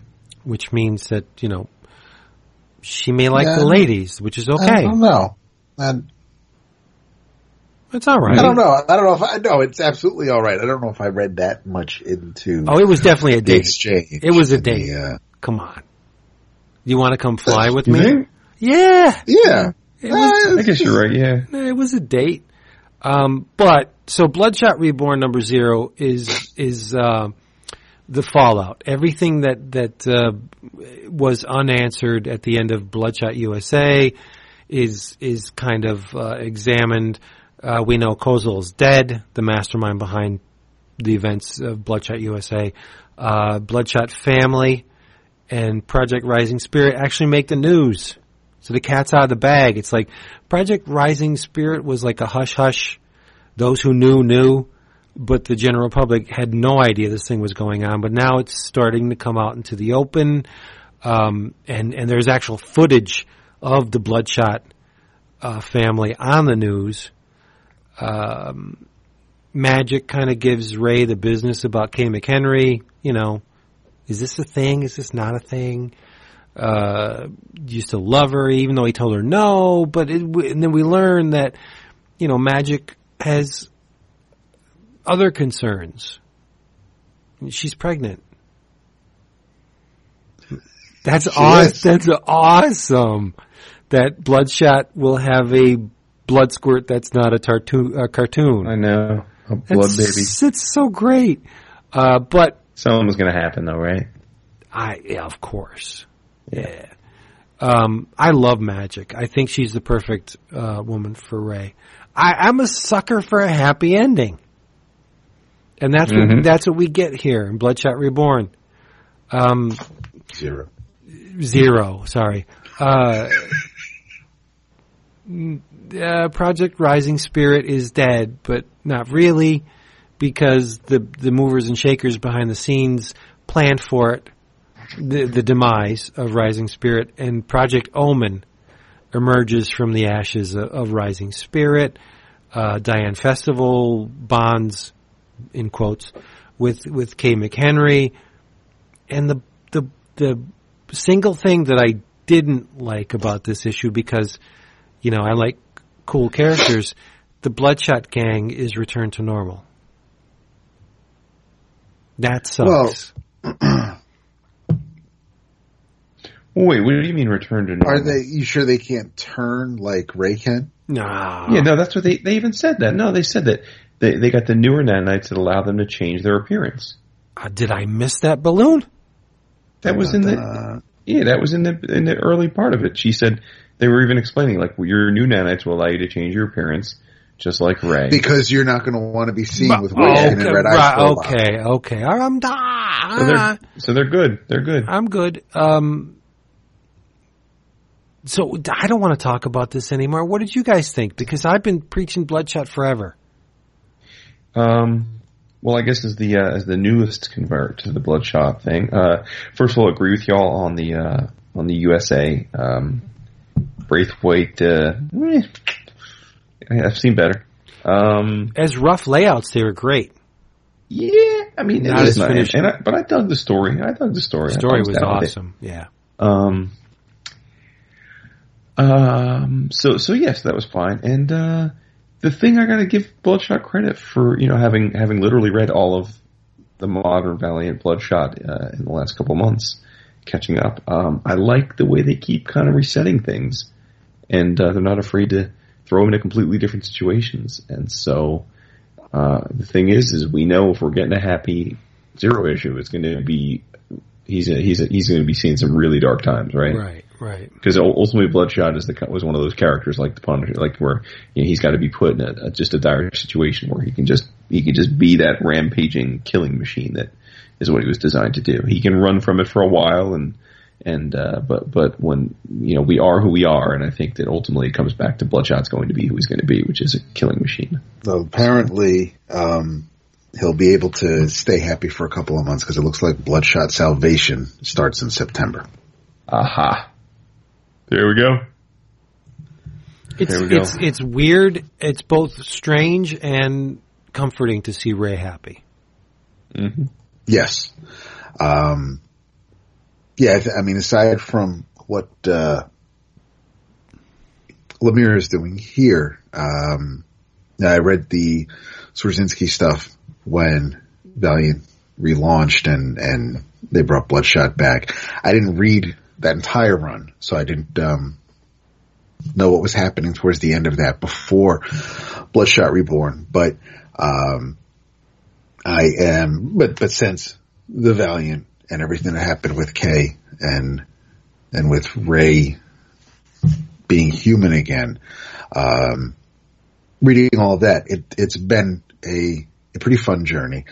The Zero issue, I thought, after reading, Bloodshot Island and Bloodshot USA, it definitely ended things well for this particular volume of Bloodshot. With the Zero issue, I think my only problem is Vernato's art in some places. I enjoyed him on the Superman books, the pre-New 52 stuff from a few years ago. So I know he can bring it. There were just some panels here, some images that I just wasn't feeling, especially the ones with Diane Festival. She looked a hell of a lot more attractive under Braithwaite and LaRosa. Well, who doesn't look great under LaRosa? But I mean, all the issues leading up to this, even the Nico Swain stuff. I mean, I couldn't wait to get to more of the Bloodshot Gang or back to Rey and Magic because I wasn't feeling Festival. Tell them what you said about Festival on the Slack because I thought it was hilarious. What did I? You said she fell into the ugly tree and hit every branch on the tree. Yes. Yeah, she fell out of the ugly tree, hit every branch on the way down. It was, it's just, seriously, I was like, that's when she wasn't looking different from one panel to the next. My brother would have said, her face was on fire and someone put it out with a pitchfork. It's just, there are, Stop. It's wonky. I mean, when you look at, I mean, he can draw men really well. The Bloodshot Gang looks strong. The panels with Rey look really good. Bloodhound looks fantastic, but it's just there's some inconsistencies with when it comes to the ladies. But no, they are driving off into the sunset. I don't know if Magic. Oh wait, no, he does. I was gonna say I don't remember if Bloodshot confronts Magic after he finds the EPT, but all of that, that's intended to. No, I'm, I hope we get a little bit more of seeing them happy, of seeing the family. I don't know if, I'm guessing if I'm looking at this cover, the Bloodshot Salvation, whoever's hand he's holding is probably the child. So, there may be some more time jumps in our future. Not just X. No, or the child could have nanos and for some reason age quickly. Yeah, if he kicked his way out of Magic's womb, or if the womb, or the belly. Baby, mommies eat the babies, and then it grows in the belly. Or maybe it's someone from New York. I'm not jumping to conclusions. We're months away. One thing I definitely don't want to see, I don't want Magic to get any kind of power. They need to keep her human. Yeah, I agree. Yeah. That's always the temptation in these superhero books is to, give everybody a power because heroes are more attractive to the readers than the average Joe or Jane, but no, Magic needs to be just human to make her. Someone needs to be the reader's eyes and ears. Right. So, and look what he went through when he thought she was dead in the Fury Road thing that was gone before when they came in and they captured her and he thought she was. It's like stop. She's his Robin. You know what I mean? To his Batman, stop making her a victim and a target, and just let's protect Magic for a while. She's a great character. Yes, she is. Truth. But out of all this, Jeff Lemire owns Bloodshot. Yeah, absolutely. Swarzynski may have started off the run, but Bloodshot is Lemire's baby. Yeah, definitely. He has done really phenomenal things with him. What began as a Punisher knockoff with superpowers back in the original days, I think this Bloodshot in the new wave of Valiant books is much more real and compelling than the original Bloodshot. Yeah, I mean, if you think about it, it's just crazy to me. I mean. We probably got I don't know, I wonder if we could get more people, I wish we could get more people to try Valiant. If we got our audience to try Valiant, it would be game changing for Valiant. Seriously. For reals though. Well, here, let's issue a challenge. And I'll say it again because I screwed it up the first time. Let's issue a challenge. If you find yourself at the cash register with a couple extra bucks in your pocket and you're just looking for something else to read, or if you're not really loving your Marvel and your DC books, keep your tried and trues. But if there's a book you're on the fence with, forego it for a month and pick up a Valiant book. Just try these books. I guarantee that the work speaks for itself. All of the Valiant books are great. I mean, there are things about some that you're not going to find in others, but that's the magic of the Valiant universe. Like Britannia. I'm sure Britannia is not going to connect with a whole bunch of people weaned on superheroes, but those that aren't, Valiant is simultaneously like an indie kind of company and a superhero mainstream company. They give you what you want, and if you want a side dish of different, they got that too. So yeah, try a Valiant book. I would stake my reputation, such as it is, that you're going to love this stuff because it's all quality. I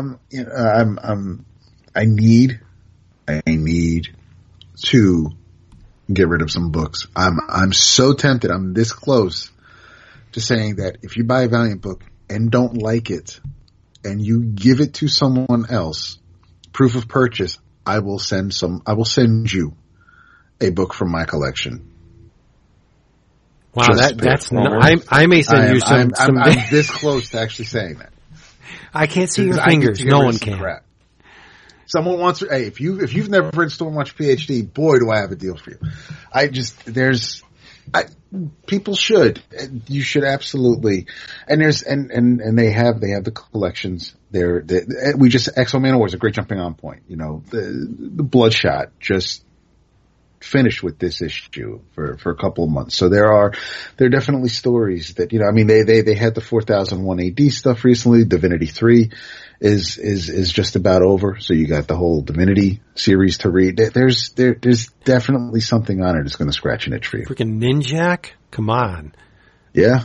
Eternal Warrior? They're all great. That's a bit bum though to see, to not see Mark's name on the latest issue of Ninjak.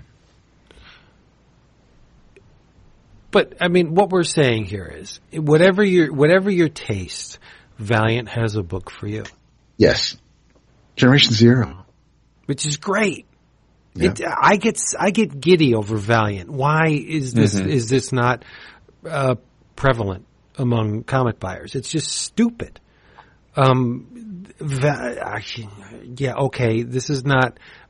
You're going to say that you thought that I was going to say this, but in my estimation, even though I'm loving the Reborn stuff at DC, Valiant does it better.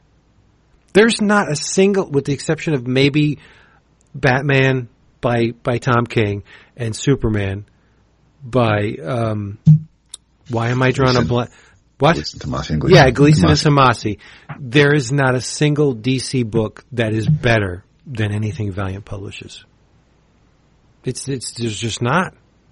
But that's me speaking. I'm a Valiant fanboy. So, but just, there has to be some kind of basis in that statement. So just take me at my word, go try a Valiant book, and you tell me that I'm not right. Mm-hmm. Sucker. Sounds so stupid when I say it. All right. We going to bring this bad boy home? We're at 2.5. I can always. Is there anything you wanted to talk about, Jason? Why are you sighing? I didn't sigh. That was not a sigh. No, totally sigh, dude. I did not. What the F? It was not a sigh. God dang. I guess I won't talk about all-time comics Crime Destroyer #1. Did you read? No, you didn't read it. Tell me you read it. Dude, I checked Slack, man. I mean, we think called Slack. We communicate with each other there. With it. I would like to hear your opinion of it. Well, I mean, in the simplest of terms, I thought it was great. Yoo-hoo! I thought it was over the top. It was fun. It was, you know what it was? It was, what 1963 tried to be but failed. Right? Yes. Right? Yep. Yeah, an homage to a bygone era of comics, but done in a way that feels like it wasn't a parody. It was a true love of that era, but done with the indie sensibility that we've come to expect of the creators that were involved. Aww. So it was great. I mean, the fucking costume was off the bananas. I mean, the fists for shoulder pads is crazy. So stupid, right? Absolutely crazy. Yeah. The colors are just horrifyingly gaudy, which was great. I mean, again, I say that in the most loving way. Yeah, I thought it was terrific. I mean, you went in last week, so I don't have to rehash, but no, it was definitely worth the accolades. I mean, it was fun seeing Mara on top of Trimp and yeah, I dug it a lot. I wish we had more coming. You do have more coming. Well, not of this team. No, right, okay. Right, but there are more all-time comics here on the way, so yeah. Oh, sure, yeah. Aw, look at you, all grown up. Yeah. Grown up, Mr. I'm going to sigh. Oh, this is good. I thought we were going to get some friggin' X-Men. stuff. Well, I mean, I will say I read All New X-Men number 1 through 7, which is the it's written by our boy Dennis Hopeless. Yep. With art by Mark Bagley. But yeah, it's not hot. It's not hot. I'm gonna keep it real. It's the adventures of the young team, like the Bendis, pulled from the past group of X-Men, plus Laura X-23, plus I always forget her code name, but the young black girl that was part of the newest generation of students that she has both fire and ice powers. I can't think of her name right now, but it's her X-23 and then the young X-Men, the ones from the past. They should call her Icy Hot. Yeah, something like that. But it's just not. It wasn't hot, man. It wasn't hot. I'm not a huge Bagley fan, so that's number one. But it's too much of the young gay Iceman stuff. Just feels very forced. Which we've covered before. It's Laura and Angel are a couple in this book, and it's just like one of the major plot points of the first arc is that Angel's like falling out of love with Laura because he's disgusted at how she throws herself into every mission and like pretty much gets killed in the process. And I'm like, she's a fucking mutant with healing powers. Like, that's what she does, dude. Like, I don't know. It seems like so contrived, like that he would be bothered by that, but he's super bothered by it. And, yeah, so I don't know, man. It's just not, it's the human beast, which I've never been a fan of visually, versus the Blue Furred Beast. And the main villain in the first arc is the Blob, which is like so boring to me.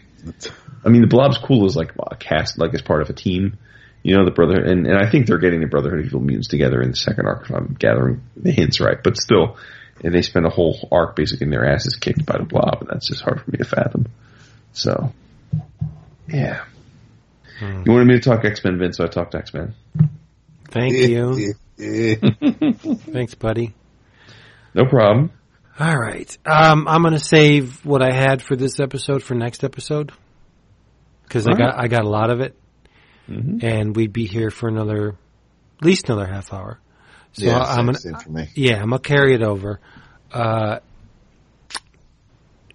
Please, if you would like to get your comics at a fraction of the retail price, there's only one place to go. Discount comic book service. Discount comic book service, dcbservice.com, where you can get your books fast, get them delivered right to your door, and you just click online, and that's all there is. It's the best thing ever. From First Second, it's the Spill Zone hardcover. Volume 1, cover price $22.99, your price $12.64. From Fantagraphics, Songi of Paradise, Gary Panter, $34.99. Nope, your price $22.74. And Youngblood #1 from Image, $3.99 cover price. You can take it home for $1.99. We are lucky enough to get preview copies from Dark Horse. I have read in its entirety the first issue of James Stokoe's Aliens Dead Orbit. Oh, nice. Look at you. You need to buy this book when it comes out. I think it's Stokoe's finest work. I'm with that. Yep. It is. I haven't even read it yet, and I'm with that. No, it is dense AF. It is done from a position of reverence for the Aliens franchise, pre-Alien 3. It's just amazing, astounding, hyper detailed. It's, if you know James Stokoe, it's James Stokoe drawing aliens. There's a scene in there where a character has to get into a spacesuit. It's the Mobius designed spacesuit. You just read this thing. Aliens Dead Orbit from Dark Horse, James Stokoe, written and illustrated. It is phenomenal. It's next level. Get it? Yeah, get it. You guys didn't read it? I didn't realize we had it available yet. No, we got the email. The email came in 8 hours ago. Yeah, well, I was driving back from Baltimore. I see the email now. I'm downloading it now. Yep. It's so good. I ordered it though, so I ordered it. Yeah, and it's more isolated, like Alien and Aliens. There's a position of isolation in which these characters are thrust, and the alien pops up, the xenomorph pops up, and it's like survival. But wow, simple story, but when you apply Stokoe's art to it, good God. I hate him. There you go. So what do you want to tell them to read? I went through a few of my little going through the boxes and pulling a few things out here and there, and I pulled something out last week, which I hope to have time to read as I'm flipping through it again. But this is something that came out, I don't know actually how long ago. Over a decade ago. But this is somewhat of a crossover with DC and at the time Wildstorm. And it is Batman Planetary, Night on Earth.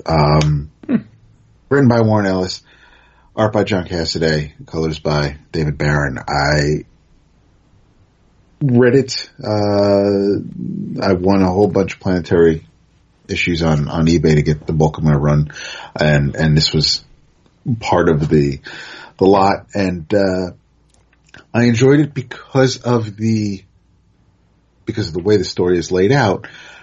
You get a few different versions of Batman in this story. You get the Adam West Batman, you get the Frank Miller Dark Knight Returns Batman, you get the gun-wielding purple gloves first appearance Batman there.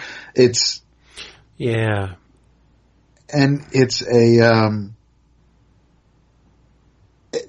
Cassaday when he gave a shit. There are some panels are absolutely stunning. They're just gorgeous with the amount of detail and all the hair on someone's face and flying about through the night. It looks great. And then there's some panels where it just, it's Elijah Snow, so he doesn't have to add a lot of detail. But it made me realize that of all the little, when something I wanted when DC announced it that I never got around to getting, which I haven't really seen them. So if they're at a convention that we're attending this year, you guys have to let me know. But I do not own the 3 action figures that they released for the Planetary characters. And I want them. So if, I didn't think you liked Planetary that much. I have all the issues, and I would add the figures to my to the collection. Wow. You know what? This issue reminded me of that episode of the Batman animated. Yes. With the campfire one where they're all talking about, about the different, yes. Yeah. Yep. No, I mean, it's Ellis. So there's that dry wit, but it didn't, to me, and again, I haven't reread it, so I'm going by memory. It didn't feel to me like a traditional or a normal, regular Planetary issue. It was a Planetary story or it was a Batman story that they kind of put the Planetary characters in. I wouldn't recommend this to someone to read if they've never read Planetary and to think that, they'll get a sense of what that book is. Planetary is something that I think once once you really dug in somewhat into being a comic book fan, I think that there are a lot of things you'd probably get a kick out of if you read Planetary. Because with Planetary, you can so good. You read an issue, and I remember Ellis at one point saying that it was almost deliberate for there to be delays between issues, because there's so much happening in an issue that he kind of wants you to go out and research what was happening, what the research, go and look for the material that he was referencing in the stories, whether it's about a Godzilla movie or whether it's about Doc Savage or just so you get more out of it. And yes, there are some obvious examples, like the Fantastic Four and again, like Doc Savage and there are things you'll read and be able to pick up on, but there's things that are a little deeper than that. And,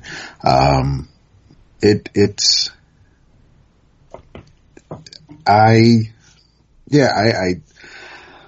said I won the first 9, 10, 12 issues, and then I was buying them as they were coming out, and it's definitely one of my favorite works. So yeah,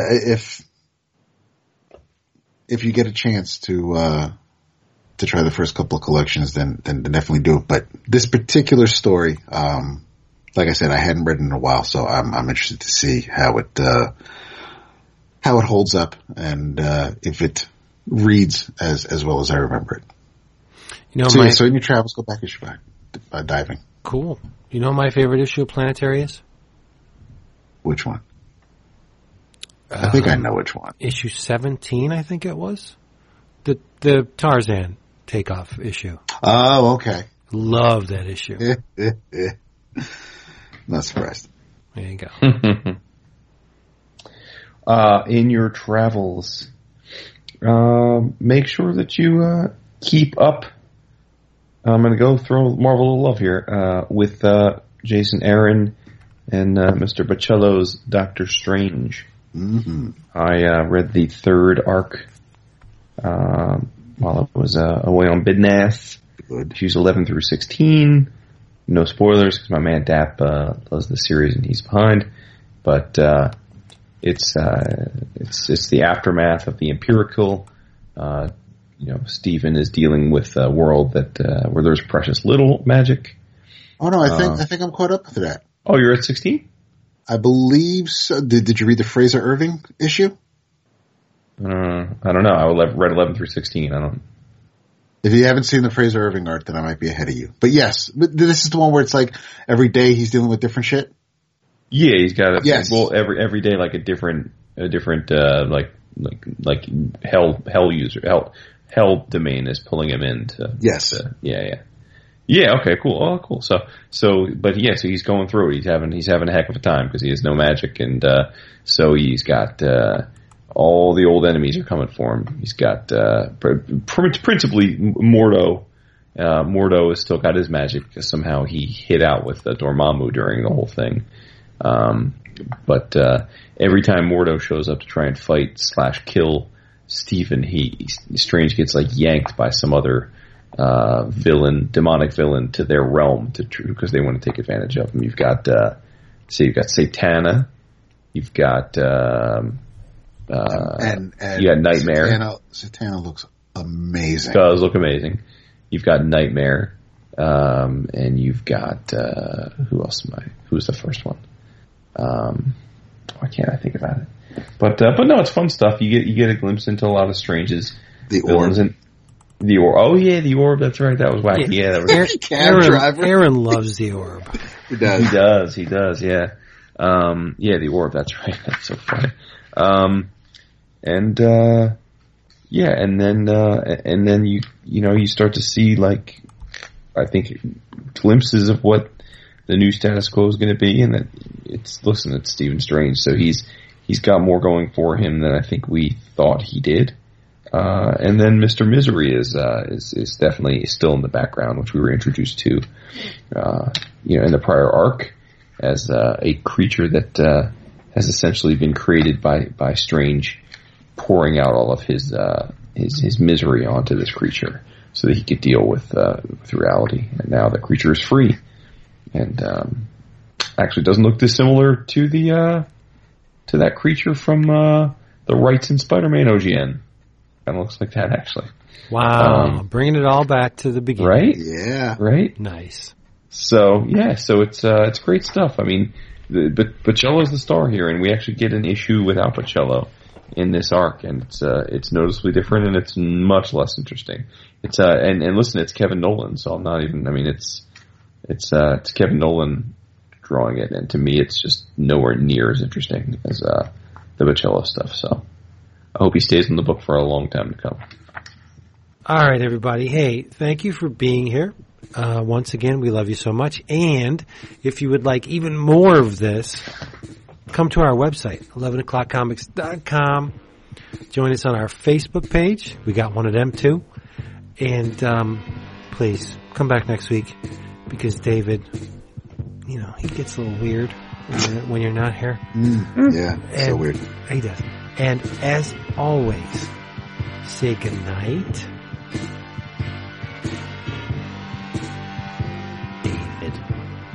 Ooh. Good night,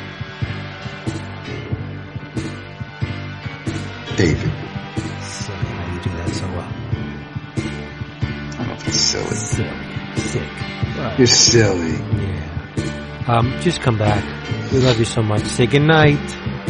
Peace out, yo. Bye.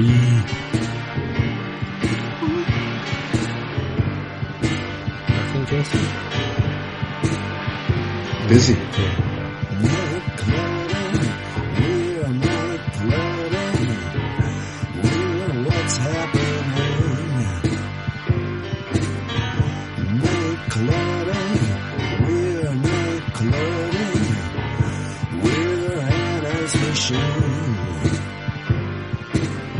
We see people, brand new people.